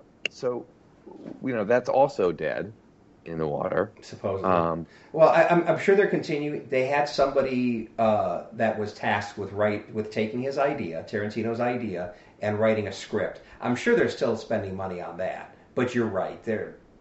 Supposedly they're not moving forward with that, but they're always spending money on, in development of things. So who knows? It might come up again. But I think it speaks to the financial problems that Viacom CBS is in, where they're not going to put money on anything unless they can get somebody else to pay for it. So sure. And it's got to be a really surefire hit. But if you want it to be a really surefire hit, you got to pay the Pines of the world and the Hemsworths of the world. Right. You know, it's like you can't have it both ways. And if you if you think that Star Trek's future is that it's not necessarily going to be a big blockbuster, make huge amounts of money, but you'll be able to have a low enough budget that you'll still make money, well, then it's time to recast. That's what they should do. I mean, no Star Trek movie has ever made Star Wars money. So for them to keep throwing Star Wars money at it and expecting it to be a Star Wars hit, I think is a little folly. Yeah. You do know about the 2 animated series, right? Yeah, one for CBS All Access and one for Nickelodeon. Yeah, and I don't even know if I have Nickelodeon, but have you seen the 2 short treks that are animated? Yeah, I didn't. I like the little robot thing. Yeah. Yeah, that was kind of fun. I don't know which one was shot and which one. That was a Tom and Jerry-esque thing. That's what it was. I've used the same illusion. Didn't really like the Michael Burnham getting the story in CGI one. I didn't like that one. And what did you think about what did you think about the Picard short trek, Children of Mars? I like the song. The music. The music was good. No, it was all right. I've watched it a couple times. It was sad. Oh, it was super sad. It just made me feel like it was 9/11 all over again, which I think was the point. Oh, yeah. Yeah, just to watch it on TV, knowing that people you love are in there. Yeah, it was horrible. Right. Yeah. Now, the best short track has been the Tribble one. Fun. It was fun. I actually liked the episode. The other 2 in that series were, Spock's first time on the Enterprise. That was good. That was a good one. They get stuck in the turbo lift. No, I don't like that one. I like it a lot. The one stuck in the turbo lift? Yeah, one question, ask me a question. Or a Q&A, that's what it's called. It's Q&A, yeah. I don't like that one. That's stupid. Yeah, I didn't care for the... So did they explain why they couldn't use transporters to get them out of there? Did they even bother? I don't know. They don't do internal ship beaming. Oh, give me a break. Remember, in the Next Generation, they make a big deal that they could do internal ship beaming. Well, they also make a big deal about explaining what a holodeck is. I always find funny when it shows up in earlier iterations. I liked it. I like Spock's singing model of a modern Major General. And that's not Spock. Yeah. I'm sorry. That's not even young Spock. I thought it was BS. I liked it. And I liked the depiction of Number One doing it, too. I thought that was a good one. Well, seeing that side of Number One was fine, but it's like... No, that's not Spock. Sorry. Well, that's all right. Ken, you have every right to be wrong. So I have every right to have my opinion, which is not necessarily right or wrong. I'm taking the high ground. I know. That's why it was funny. But I did. I liked it very much. I liked the when he first beams on and he's trying to suppress a smile. I think that was a really good moment. So, was he trying to suppress a smile, or was he trying to mimic a smile? No, I got the impression that he was smiling, and then as soon as he comes on board, he realizes he is, and he's like, and Number One calls him on it. She says, "Did I see a smile on your face?" He says, "I'm sorry, I won't do it again." I always thought that he was, well, because I've read so much other retconning of the Cage, where because he smiles in that, and then later in the books and stuff they say he was trying to mimic what he thinks a human would have done at that moment.